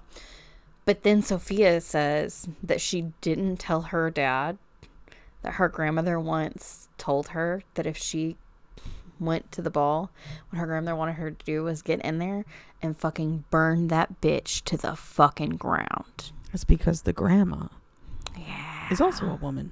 Yeah. Grandma was like, burn the whole fucking castle to the goddamn ground. And I was like, fuck you, Grandma. Fuck them guys. Get it, Grandma. So like, fucking love Grandma. We stan. Mm-hmm. But they're just everybody's just kind of like, this is the way life has to be, and we're just gonna have to go with it. And Sophia's like, fucking why? Like, why? Somebody explain. No, somebody please tell me why I have to fucking do this. This is fucking bullshit. Absolutely not. Right? So Sophia, it's just you at work. Yeah, this is just me at work. I'm not wrong. You're not wrong. So I may or may not feel a little bit of kinship here with Sophia. That's what we're learning. Fucking reason. And give me one good fucking reason why. But she ends up going to the ball. And here's the deal, is that, like I said, there are people that, like, pray and, like, try to live by Cinderella's, like, quote-unquote teachings or whatever, so that way a fairy godmother will come and give them these beautiful dresses. Because the deal is that if you show up to the ball in less than pretty clothing, it is kind of seen as bad, right? Okay. It's not good for you to show up not looking your best because it makes it look like you're not trying, which is an insult to Cinderella and the king or whatever the fuck. Meanwhile, Cinderella was like, I was covered in ash. She did all the good things and had the fairy godmother who helped her out, okay? And so, therefore, if you're good enough, that will happen to you too. She also utilized rodent labor. I'm joking. I'm sorry. She's like, rats, make my dress. But then that dress got broken. It did. Yeah. I know the godmother fixed it. So the godmother just had to get her a new one. Yeah. All this is to say that Sophia shows up. Of course, she's got a nice dress. Aaron shows up. Aaron's got a nice dress. They have a third friend, Liv. This is Liv's third ball. She does not have a man. Her family is poor. She has spent this entire time trying to live like Cinderella and do the praying and hope that a fairy godmother shows up to give her a beautiful dress on this last ball because they don't have the funds for it. She shows up in a very simple gown and all fucking hell breaks loose because of it. Jesus. The king is like in fucking raged because this is an insult that they didn't actually put any effort into it. So this is like Cinderella's great grandson. Not exactly. We'll get into that in a minute. Okay. Like that's kind of the implication you get there, except for that Cinderella died without ever having any children. Oh. So the deal is that the new rulers are chosen by the previous ruler.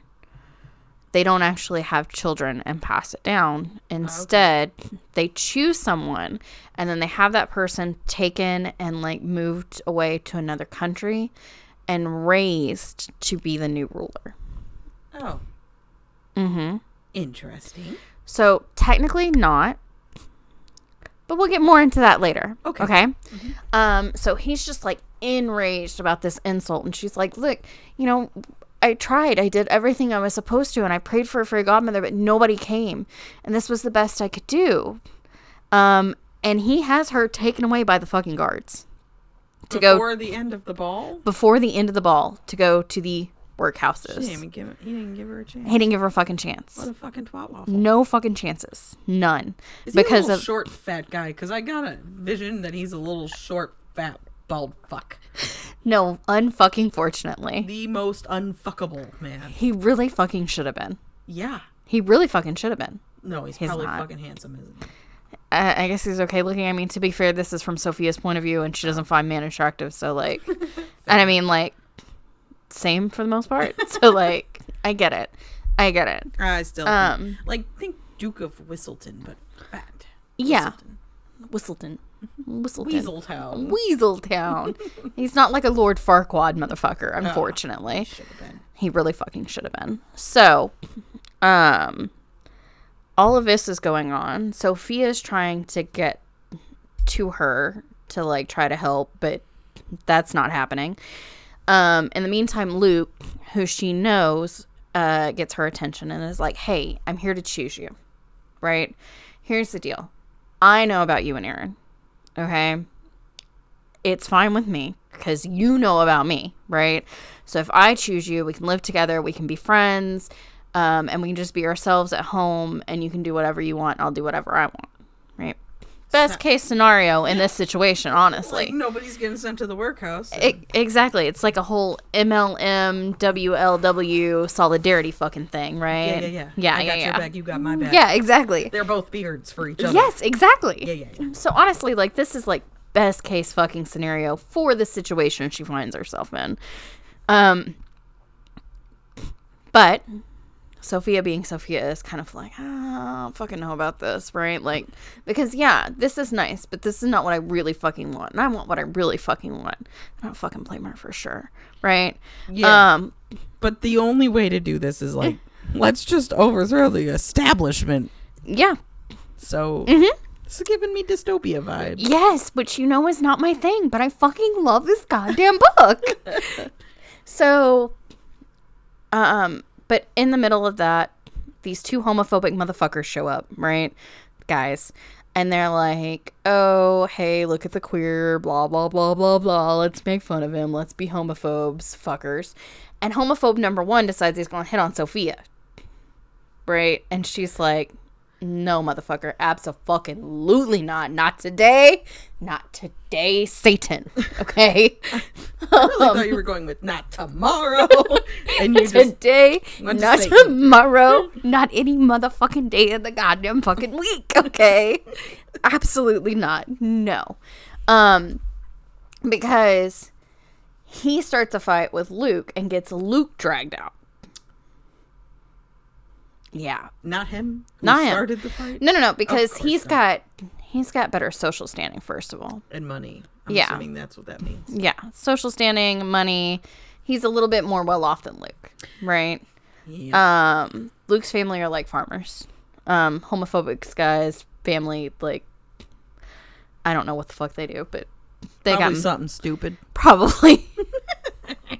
They probably own like slaves or fucking whatever at this point. You know like what? It follows. It tracks. It really does. With the rest of the story. Abso-fucking-lutely.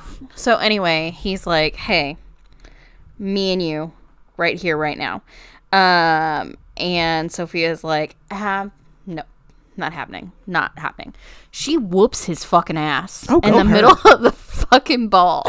She's like, I'll take you down in heels and a ball gown. That is fucking correct. She whoops his fucking ass. And then she's like, shit, now I'm going to get taken off to the workhouses. And my parents are going to be like so disappointed. And she's like, I got to get the fuck out of here. Disappointed. Not worried. No, disappointed. That's fucked up. Disappointed. Fucking for sure. Although, to be fair, they are a little worried. Okay, that's but a little bit better. Yeah, there's some worry there. But the way the society is set up, disappointed is definitely like top of the line. So anyway, she beats the fuck out of him, right? And I'm like, go Sophia, go Sophia, go Sophia. Yeah. And I'm like, yes, girl, get it. But so she decides she's gonna take off. She's gotta go. Meanwhile, she's curb stomping homophobes in heels. Fucking right. I like this girl. I know. I adore her. She's great. She is not my favorite. We'll get it. We're about to meet my motherfucking favorite. Ooh.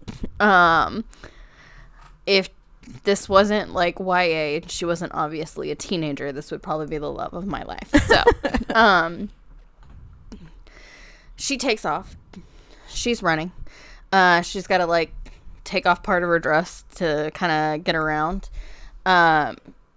She ends up outside of the palace, and inside, what she figures out is Cinderella's tomb. Oh, right? Shit. So she's in like, it's one of those like mausoleum type things. Mm-hmm. So she ends up the in rich there. bitch burial place. Yeah, absolutely. And it's Cinderella's actual fucking mausoleum. She ends up in there. And of course, everybody's fucking searching for her, and they're trying to find her. This is where she meets Cassandra, who would be the love of my life if she wasn't probably like 17 and I'm 30 fucking 5. So sad. And Cassandra is a fucking badass. Okay? I have a question. Have you been reading fan fiction about Cassandra? Like, no. And any friends? No. Okay. No. I didn't know if you were that, like... No. Want more... not romancy ones. That's weird. No, I hadn't even really honestly thought, like... Honestly, this book gave me what I needed. Oh, that's cool.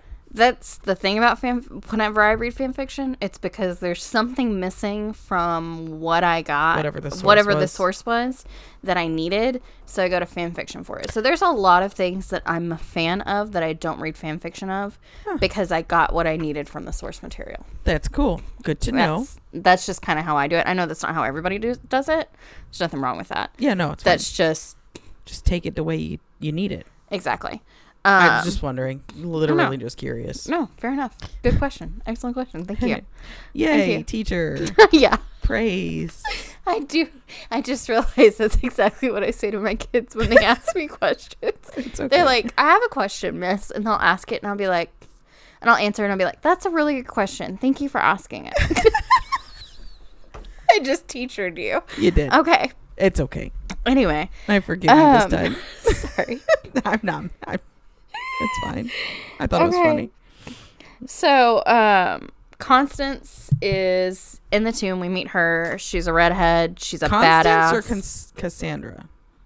Did I say Cassandra? Yes. Fucking shit. It's Constance. Okay.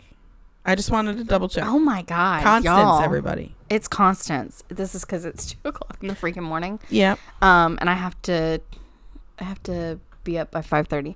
So we're doing things. What are you doing tomorrow? Don't get me started. Don't get me fucking started. You don't want to know. You'll be mad. I'll be mad. It'll be fine. I do, in fact, want to know. I'm going to ask when we're done. Okay, that's fine. We'll discuss it. Okay. Okay, so we meet Constance, okay. right? She's a redhead. She's like a total badass. She's not wearing like a dress. She's not there for the ball. Sophia's like, what the fuck are you doing here? And she's just kind of like mysterious and whatnot. And she helps like hide her. And she goes, okay, I need you to meet me at this place tomorrow. All right. Because you are now a fugitive. All right. I need you to meet me there. I'm going to get you out. I'm going to get you safe. Right? And Sophia's like, that's pretty cool of her. God. Yeah. Right. So fucking cool. Yep. Constance is so like stabby, for the record. Which is why I love her so much. So,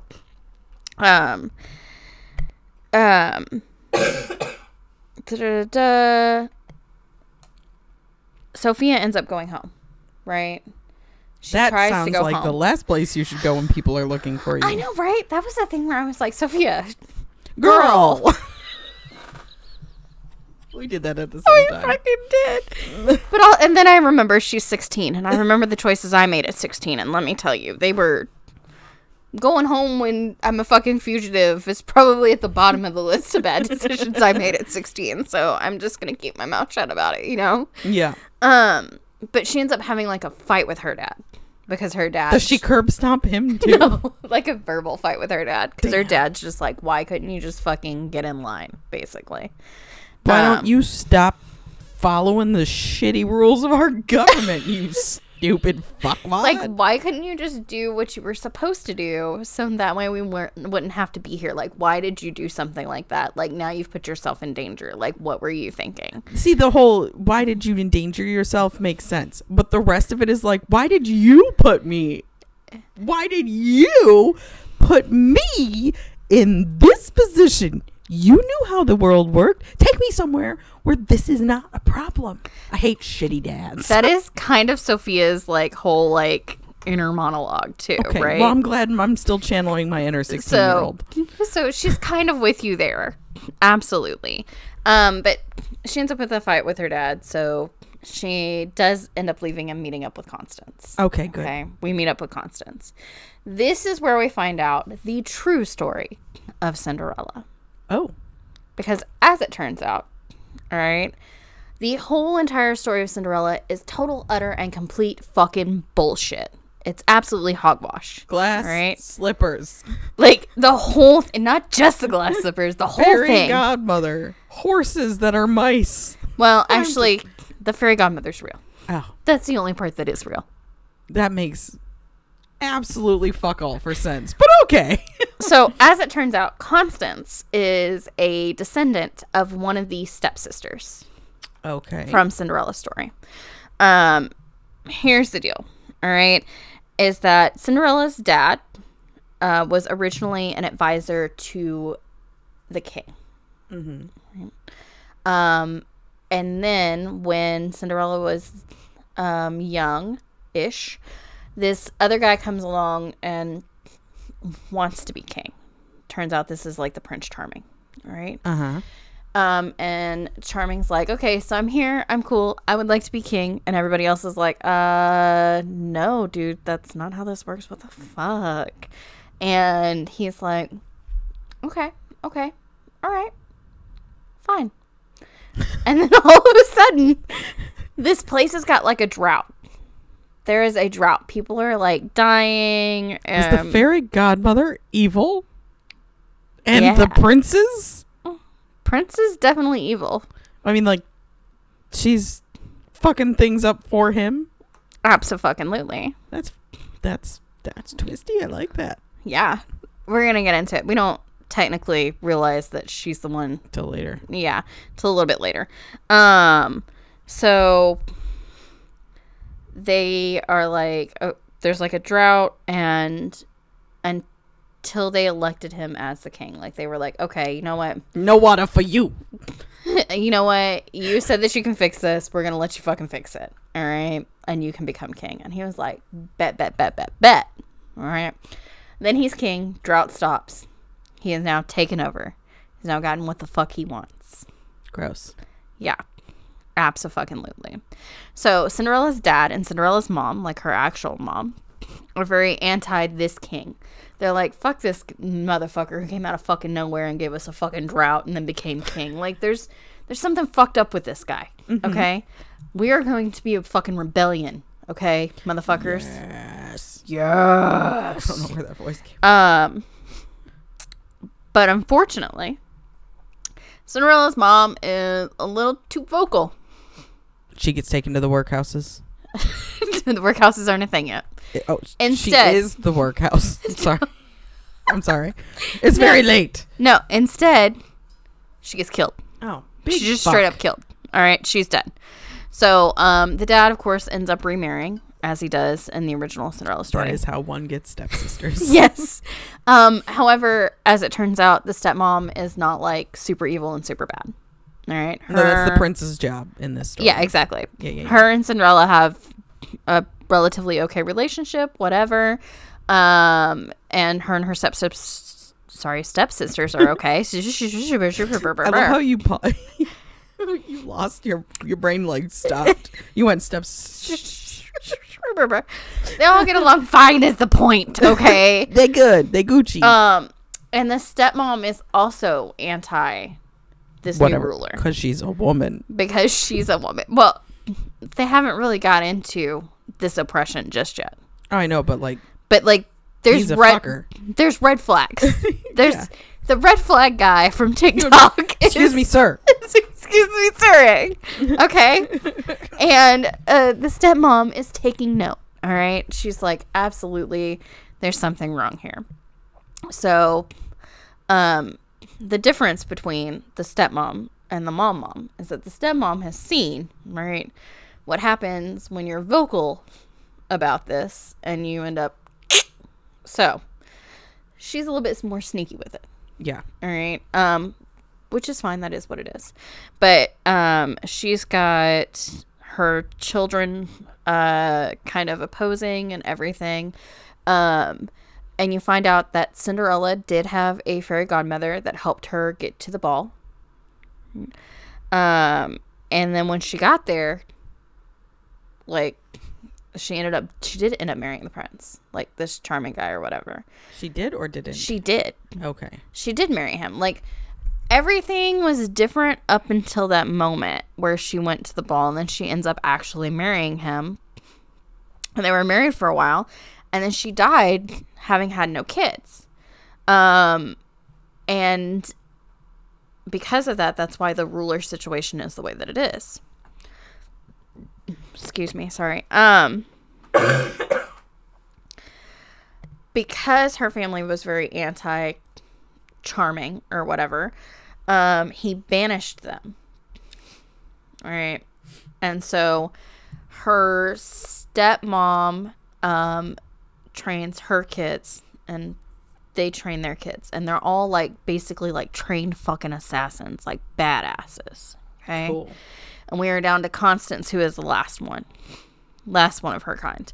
And the whole point is for them to eventually overthrow these fucking rulers and hopefully get back to where shit is good. Yeah. Right? That's like the whole point. Unfortunately, Constance is like the only one left. So like that's a lot to put on like one person. Yeah. She's a very small rebellion. But an army of one and a half. Because now we've got curb stomping. Fucking correct. Sophia. So Constance is like, all right, here's the deal. We need to go to the White Woods. Ooh, scary. I thought you said we need to go to the White Boys, and I was like, these are the reason we're in this problem. No, the White Woods, Woods. I am having hearing problems today. Which is apparently like super creepy, super spooky. It's almost like the woods from like Lord of the Rings with the Ents in it that everybody was like, "Oh my god." Fangorn. Yeah, exactly. My brain is not. I was gonna say Lothlorien, and that's not right. That's where Legolas lives with his daddy. Oh, that's where one of the sets of elves are from. Lothlorien. Wait a minute, or is that where Galadriel? I think Lothlorien is Galadriel, and the tree elves, the wood elves. No, because Legolas is a wood elf. Anyway, I don't know. it's almost 3:00 in the morning. We maybe need to like fuck out of my microphone. Maybe I just need to like. The point is, right? It's a spooky forest. It's a spooky fucking forest, okay? It's not a good time had by all being in there. And everybody is terrified of it. But before they go, they need to go to like the marketplace for whatever the fuck. Mm-hmm. And when they're there, Sophia watches a woman like publicly beheaded in the town square. Oh, fuck. Yeah. Supposedly, this woman helped Sophia. But this woman never helped Sophia. So Sophia's like, what the ever living fucks? We're just out here like killing women for like helping people that didn't even fucking help her, mind you. So probably the king probably already had a problem with her or something and used it as an excuse. Because they don't know where the fuck Sophia is because they can't fucking find her. Mm-hmm. While they're there, Aaron sees Sophia, and Sophia sees Aaron. And Sophia's like, hello, I'm in love with you. Run away with me. We're going to do this rebellion shit. Let's go. Right? And Aaron's like, no, look, I'm married. I married homophobe number 2. All right? She married homophobe number 2. And she's beaten because he's already beat the shit out of her. What the fuck? And instead of being like, yeah, let's fucking run away together. Let's fucking do this. She's like, I need to stay here and follow the status quo. Yes. Like, she is definitely one of those that's like, the easiest path is like least resistance. Yeah. And Sophia is definitely not. So it's kind of a bit of an issue. The only path is all resistance. Exactly. That is so. Sophia is picking all of the fucking fights, okay? Mm-hmm. Which is a whole ass motherfucking move, okay? She was like, pick my fights, I'm gonna take fucking all of them, okay? Which is hilarious because sometimes she can fight them and sometimes she cannot. Which is evidenced by what happens next. Oh. Some man sees her and starts fucking threatening her. She is in danger. She's going to die. But luckily for her, Constance... said that so jolly. Like, she's going to die. She's going to die. Luckily for her, Constance is a total motherfucking badass. And shows up and threatens this motherfucker with a knife. And is basically like, if you touch her, I will fucking kill you. Period. All right? Literally, I am not kidding. Like, I think I've got it right here. Girl is the definition of touch her and I'll kill you. Period. Period. Which is probably why she's the love of my fucking life. Okay? Like, I think this is also something that you are attracted to that is a Stabby vibes. Because you really like Robin, and she did the Stabby vibes too. Yeah. Also, I think I've got a thing about, like, I think I've got a badass kink. Not even gonna lie to you. Like, I love a badass. Love a badass. But, so, like I said, Constance... Oh, yeah, I've got on here. Constance is super scary hot and threatens to stab him. Hard eyes. Girl is the definition of touch her, and I'll kill you. But they end up getting away from the guy because Constance is scary, and Constance only backs down after Sophia is like, hey, leave him alone. And Constance is like, you're only alive because you fucking said so, asshole. And I'm like, fuck yes. I'm like, can you get married to her right now? Why are we even hooked on Aaron? Fuck Aaron. Who gives a shit about Aaron? Aaron's a dumbass, but also, fair enough, you know, people in like abusive situations abusive yeah. And this is a fictional character, but in general, I'm like, Constance. So they end up going into the White Wood, and they are looking for the fairy godmother, Cinderella's fairy godmother, in order to get help from her. And they actually end up finding her. And like they, at one point, I think refer to her as like a witch, fairy godmother / witch. A witch. She turned me into a newt. A newt. I got better. So they get there, all right, and the deal is that Sophia's like, oh, absolutely, I trust you, 1,000%, I do trust you. Do you know anything about droughts? Sorry. And Constance is like, I do not trust this bitch. Nope. Abso-fucking-lutely not. But Sophia's like, we're gonna trust her, okay? Another person, Sophia's like, I'm gonna fight you. And this one, she's like, random person in the woods. I trust you, yeah. Yeah. I guess it's maybe something about like I don't know if it's like the grandmotherly effect or what the fuck it is, but she's like, to be fair, she's a little skeptical at first, but then she decides that she's gonna trust her. Good job. It was making noise. It was weirding me out. But Constance is like, I absolutely 1,000% do not trust this bitch. But to be fair, I don't think Constance trusts a lot of people. So. Fair. I know. Valid. She's been raised to just kill people. Yeah. I mean. Fuck up the establishment and all that.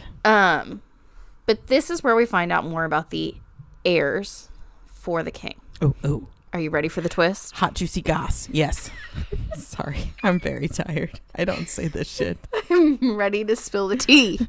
I'm ready to drink it. I don't like tea. But I'll drink this one. There is no new heir.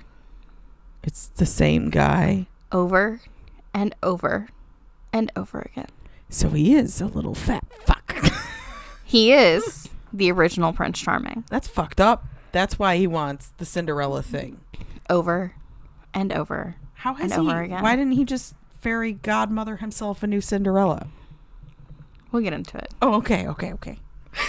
But we find this out, which is where I wrote the word gasp. I see it. In there. With an exclamation point. With an exclamation point. You find out that he actually got the fairy godmother to curse the land for the drought. She admits that. Mm-hmm. Because she owed him a debt. And he asked her to do it. To fulfill her debt. So, she did. And then she lived in the palace, actually, while he was king. And she helped Cinderella because Cinderella was going to go to the ball and kill him. Of course. Because that's how her family... Yeah, exactly. That's their whole, like, jam, right? Yeah, They were sending her in as an assassin. And the fairy godmother was going to help her with that. And she gave her, like, this dagger to kill him with. Mm-hmm. Does Constance have the dagger? No.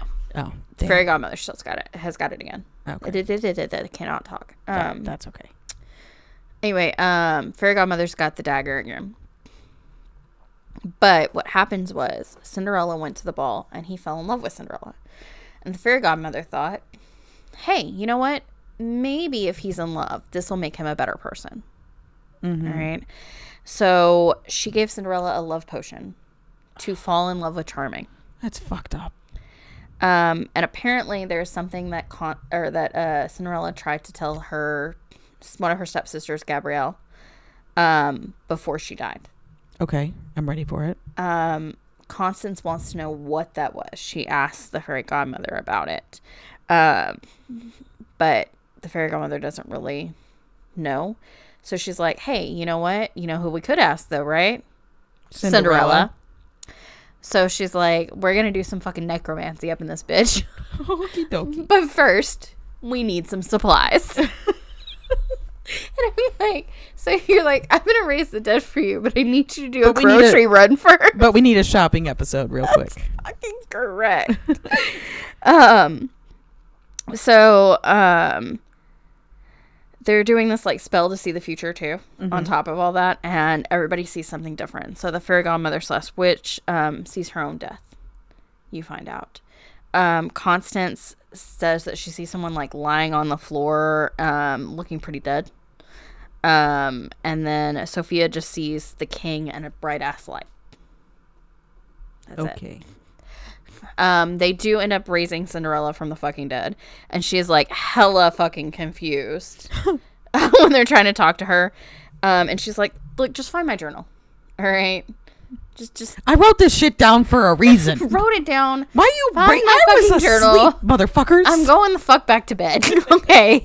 That's basically it. And she's like, it's just find the fucking journal. Okay. Mm-hmm.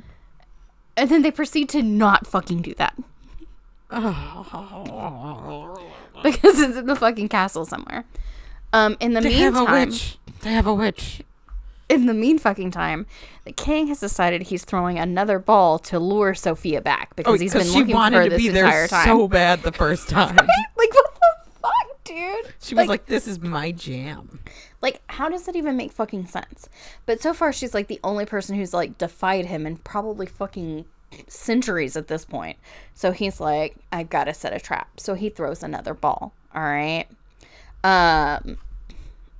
Which somehow fucking works. Because they do go. They do. Are the balls at the castle? Because that would be they're at the castle. That would be the only reason. They're at the castle. So it would make sense to me is if they're like, we need this journal that's in the castle. And hey, guess what? Castle's going to be open. Let's go. It is in the castle. But what they end up doing is they end up planning to kill him. It's again. At a ball. And Sophia has the dagger. Again. So here the fuck we are, centuries later, doing the same shit we did. That didn't work the first time. That didn't work the motherfucking first time because the fairy godmother decided to double cross us. Let me guess, she does it again.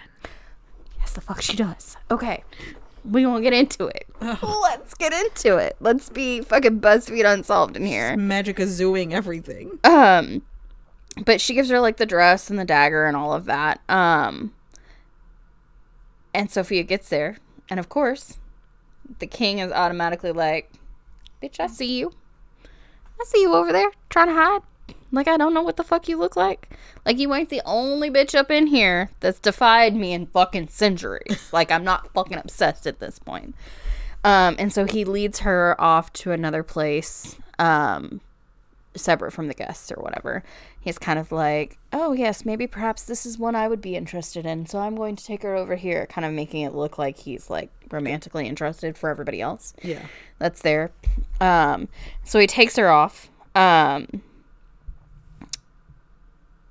is trying to like basically be like, all right, now I've caught you. Now I've got you where I want you. And she's like, now I'm gonna eat you. Sorry. That's fucking right. And she's like, oh yeah, bitch? How about this? Stabs him. But nothing fucking happens. It's a ghosty dagger. No. Dagger's an actual dagger. He's not an actual him? He's technically a him? Is he a shadow him? I mean, he's an actual him. But I mean, let's think about it this way. He's been alive for fucking centuries. How the fuck's he doing that? I don't know. Yeah. Uh-huh. Well, I figured it was, what's her fuck? The fairy godmother. There's sort of some shit going on with fairy godmother that helps it. I have no idea then. So, you know, that's kind of part of the problem here, right? Is dude at this point is kind of immortal. Yeah. So stabbing him does fucking nothing, right? Yeah, fuck all. So he's like, all right, that was funny, bitch, but you're being thrown in the dungeon. Goodbye. But unfortunately for him, Sophia is Sophia, so she breaks out. And she's running around down there, like, letting other people out of fucking their fucking cages and shit. Yeah, basically. There's like a fucking prison break going on in the middle of a fucking ball. All right. Do they ever figure out what the fuck Cinderella was trying to say? Yeah, but I didn't write it down, apparently. Oh, God. Because I guess it wasn't really all of that fucking important. Deep sigh. I'm sorry. It's not your fault.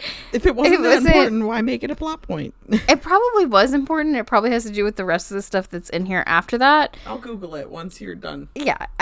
It probably has to do with like the one last like twist here. Yeah. That I'm going to talk about in a minute. But I probably didn't write that down because like it comes out anyway. Okay.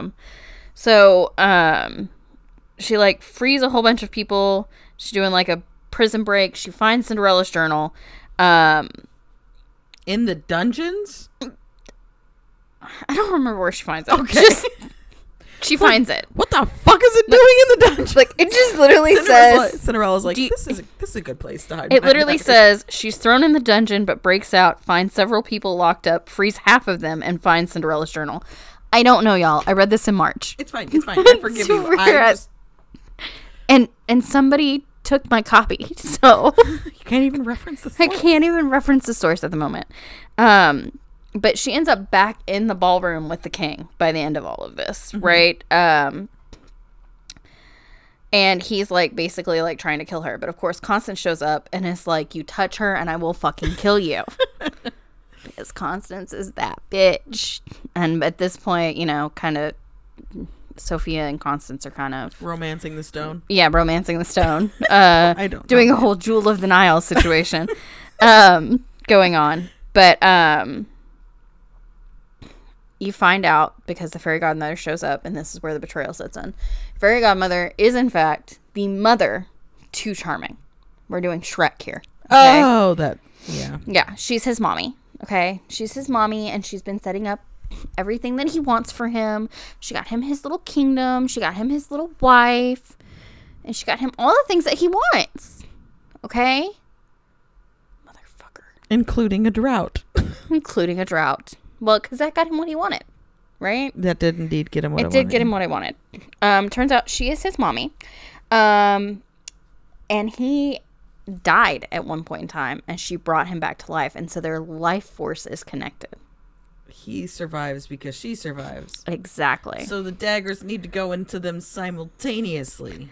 So their lives all connected. He steals the life force from people. That's what that bright light is that Sophia saw in her vision. Oh. This is what's happening to the women that are going to the workhouses.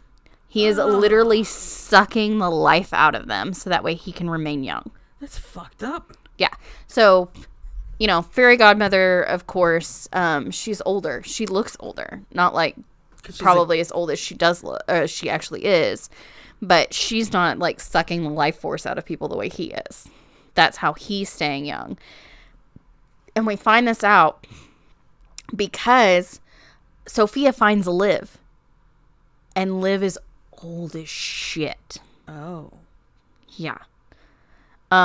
So that's what's happening to these women that don't find husbands. It's actually worse than being sent to the workhouse.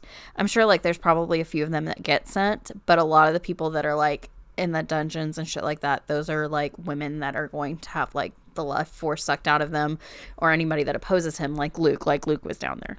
Oh. It's a whole thing. So that is the whole deal, and that is actually how Cinderella died too. He did it to Cinderella. Jesus Christ. Yeah. Which actually might be what's in the journal, now that I think about that. You're gonna Google it, I know. I can't help myself. Ultimately, I'm not 100% sure if this fairy godmother is technically on, like, his side or her own side. But she's definitely not on Sophia's side. Clearly. So she tries to kill Sophia. The godmother does? Fairy godmother tries to kill Sophia. Wrong motherfucking move. Let me guess. Constance. From out of nowhere. That is correct. The love of my life does not fucking play around and stabbed that bitch. All right? Badass in a ball gown. A review of Cinderella is dead. Yeah. Badass in a ball gown is correct. Actually, I really feel like badass She is wasn't definitely in the ball Constance. gown. Yeah. I think Sophia is fucking amazing, but Constance is the badass as far as I'm concerned. And then the king basically turns into like the mummy from like the Brendan Fraser movie, The Mummy. Like, not like that Tom Cruise bullshit, whatever the fuck that was. I didn't watch that one. I didn't either. I didn't need to. I knew it was shit. They That man did some crazy ass couch jumping, and I just stopped giving a fuck. Not even that. I was like, what is this storyline? Like, I mean, also, Tom Cruise, not really a good actor. Like, I don't really know why we're obsessed with that man. I like Brendan Fraser. I do too. I think he's a great person, and I think he's an amazing actor. He's a very sweet man. And he's got such a lovely face. He does. And I like looking at lovely faces. And a like soft demeanor. Even though he can play badass. Yeah, also, you know, I'm pretty sure him and Evie are where part of the badass kink came in for me, you know? I'm telling you, like... Also, Xena Warrior Princess. Young me, my loins were all about some Brendan Fraser. George of the Jungle, man, he was like in a loincloth most of that fucking movie, and I was all about that. Yeah, I've seen some things about George of the Jungle and women. That was one of my brother's favorite movies, and so I had to watch it all the time. Yeah, that was my cousin's favorite movie because he liked the monkeys.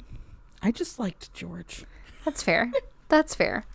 But anyway, he turns into basically like the mummy, like Imhotep shit. Imhotep. Okay. And he's like trying to chase Sophia down because he's like, I'm going to die because my mom's dead. Like, I'm going to die. But I'm going to fucking take you down with me, bitch. Which is a crazy motherfucking thing to do. Okay? Because legitimately, did you not just watch my girl Constance murder your fucking mama for looking at her girl wrong? Okay? But this motherfucker still tries it. Sophia ends up like stabbing him. Alright? And then she lights his ashes on fire like Winchester style. Okay? Like, this bitch definitely saw Supernatural. Okay? That's what I'm getting at here. And she's like, okay, hey, look, we need to release these prisoners. There's more people in the dungeons, and the castle is now on fire because I lit this bitch on fire. Like, we gotta go. Down. I'm yelling timber. Yes. So they're getting people out, and as they're like congregating on the fucking lawn or whatever, some dude like fire drill. Gotta take attendance. Get on the lawn. Basically, some dude like posts up and is like, well, I'm gonna take over, I'm gonna be the king, which is the wrong fucking thing to say because, you know, my girl Constance stays fucking strapped. Okay? And she's like, abso-fucking-lutely not, motherfucker, and threatens him because that's what she do. Yes. But basically, the very end of it is like a summary of the real story of Cinderella. And we find out that Constance becomes the queen. Oh. Yeah, it's now a whole better thing. And she makes everyone very equal. And her and Sophia are a thing. Aww. And it's so cute. And I love it. Like over here getting punched in the head every day. I mean, I'm pretty sure since it's like equal and shit like that, they'll probably let her have a divorce. Oh, okay, I hope so. Because like my guess, bro's a fuck nut. It doesn't really, like, technically tell you that, but I would assume, right, that considering how Sophia feels about her, or felt about her, that Constance would be like, yeah, okay, you can have a divorce. Yeah. But also, Constance is kind of, like, the thing about Constance is very stabby. Very much like, you touch her, I'll fucking kill you. I've always got like a fucking knife on me. I will fucking murder a motherfucker. But also, like, Sophia's like, this is what we're doing. And Constance is like, whatever the fuck you want, baby. I got you. So, like, I love it. Mm-hmm. I adore it. It's great. It's amazing. It is a whole bunch of things that I don't normally like. Yeah, I'm surprised. And yet... It's dystopian, but it's fairy tale. I do like fairy tales. I don't like dystopian. I don't like when things are a little bit too close to home. But this is so good. It's close to home, but it's also far enough away from it that I can see why you're able to get through it. It's so good. It's almost like kind of a like a teenage fairy tale Handmaid's Tale situation going on here. Kind of. But I love it so much. It is so good. There are like 15 there are quite a few freaking million quotes that I wrote down because it is beautiful. Like this one right here, Sophia talking about her grandmother. I didn't dare tell him that once while I sat in her lap, she told me that if I ever went to the ball, I should set the palace on fire and dance on the ashes. Oh, look at what she did, though. And then she fucking did it. And then she fucking did it. Y'all. Oh, like, I love the follow through. Yeah. It is beautiful. And, like, Constance is my fucking queen. And I love it. It's beautiful. And there's, like, so many good quotes. She literally has a page and a half of quotes. Like, literally. Oh, here's one from Constance that I really liked. What makes you think you can put your hands on her? And I was like, fuck yeah, I get it. That you try to flatter me when I have a blade at your neck makes me want to slit your throat and spare the world your ignorance. Also Constance. Like, I'm telling you, a prison is still a prison, no matter how pretty the decor. Constance. Like, okay, I'm not kidding. She was gesticulating wildly there for a second. That pause was arms everywhere. This would be the love of my motherfucking life, like, for sure. And then Sophia's got one that was pretty good. It's the I am left just as I am, and after all this time, I know it is enough. That's good. Yeah. So, like, it's good shit. I really recommend it. I think people should read it. It's beautiful. It's amazing. I lent it out to somebody who is probably not going to like it because we do not like the same books, is what I'm learning. But I'll let you borrow it because I know you'll appreciate it. Yes, I will, when I can get to it. I have a quote from mine that I realized when I was starting to write down my stuff, and then I was like, I'm not fucking writing this. I'm just gonna talk about it now, and then I'll talk about the other one next time. The very first 2 paragraphs. The first paragraph is 1 line with 6 words in it. The second paragraph. This is Amelia, because the book starts off with Amelia. My husband doesn't recognize my face. I feel him staring at me as I drive and wonder what he sees. Nobody else looks familiar to him either, but it is still strange to think that the man I married wouldn't be able to pick me out in a police lineup. Oh, damn. Yeah, it's told you right there in the fucking... It really fucking did.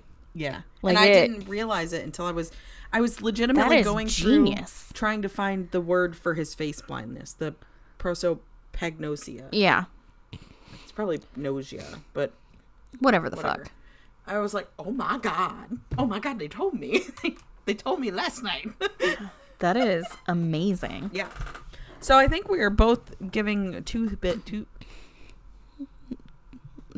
don't know what the fuck happened to my brain there, but it just flew the fuck away.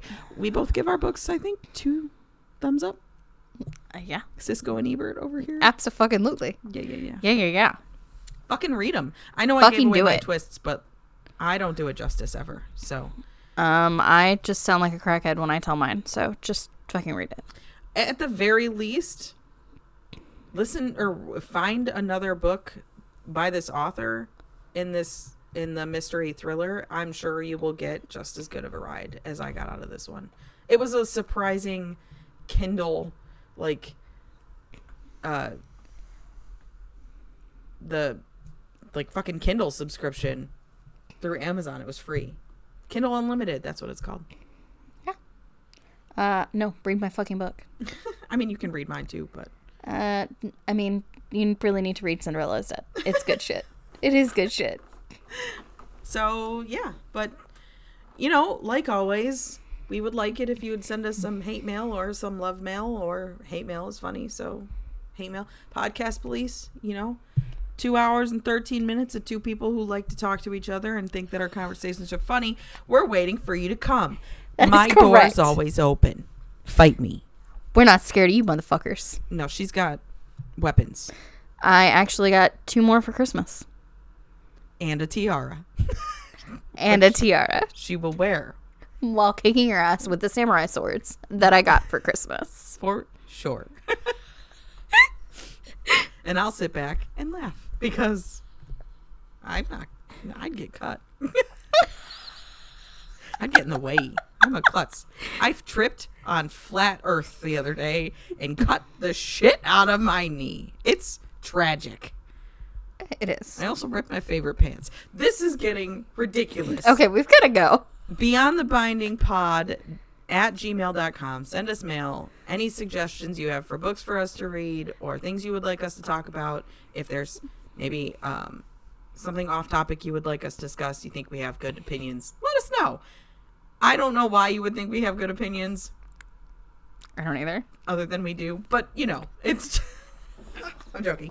All right, we love you all. All right. Bye. Bye.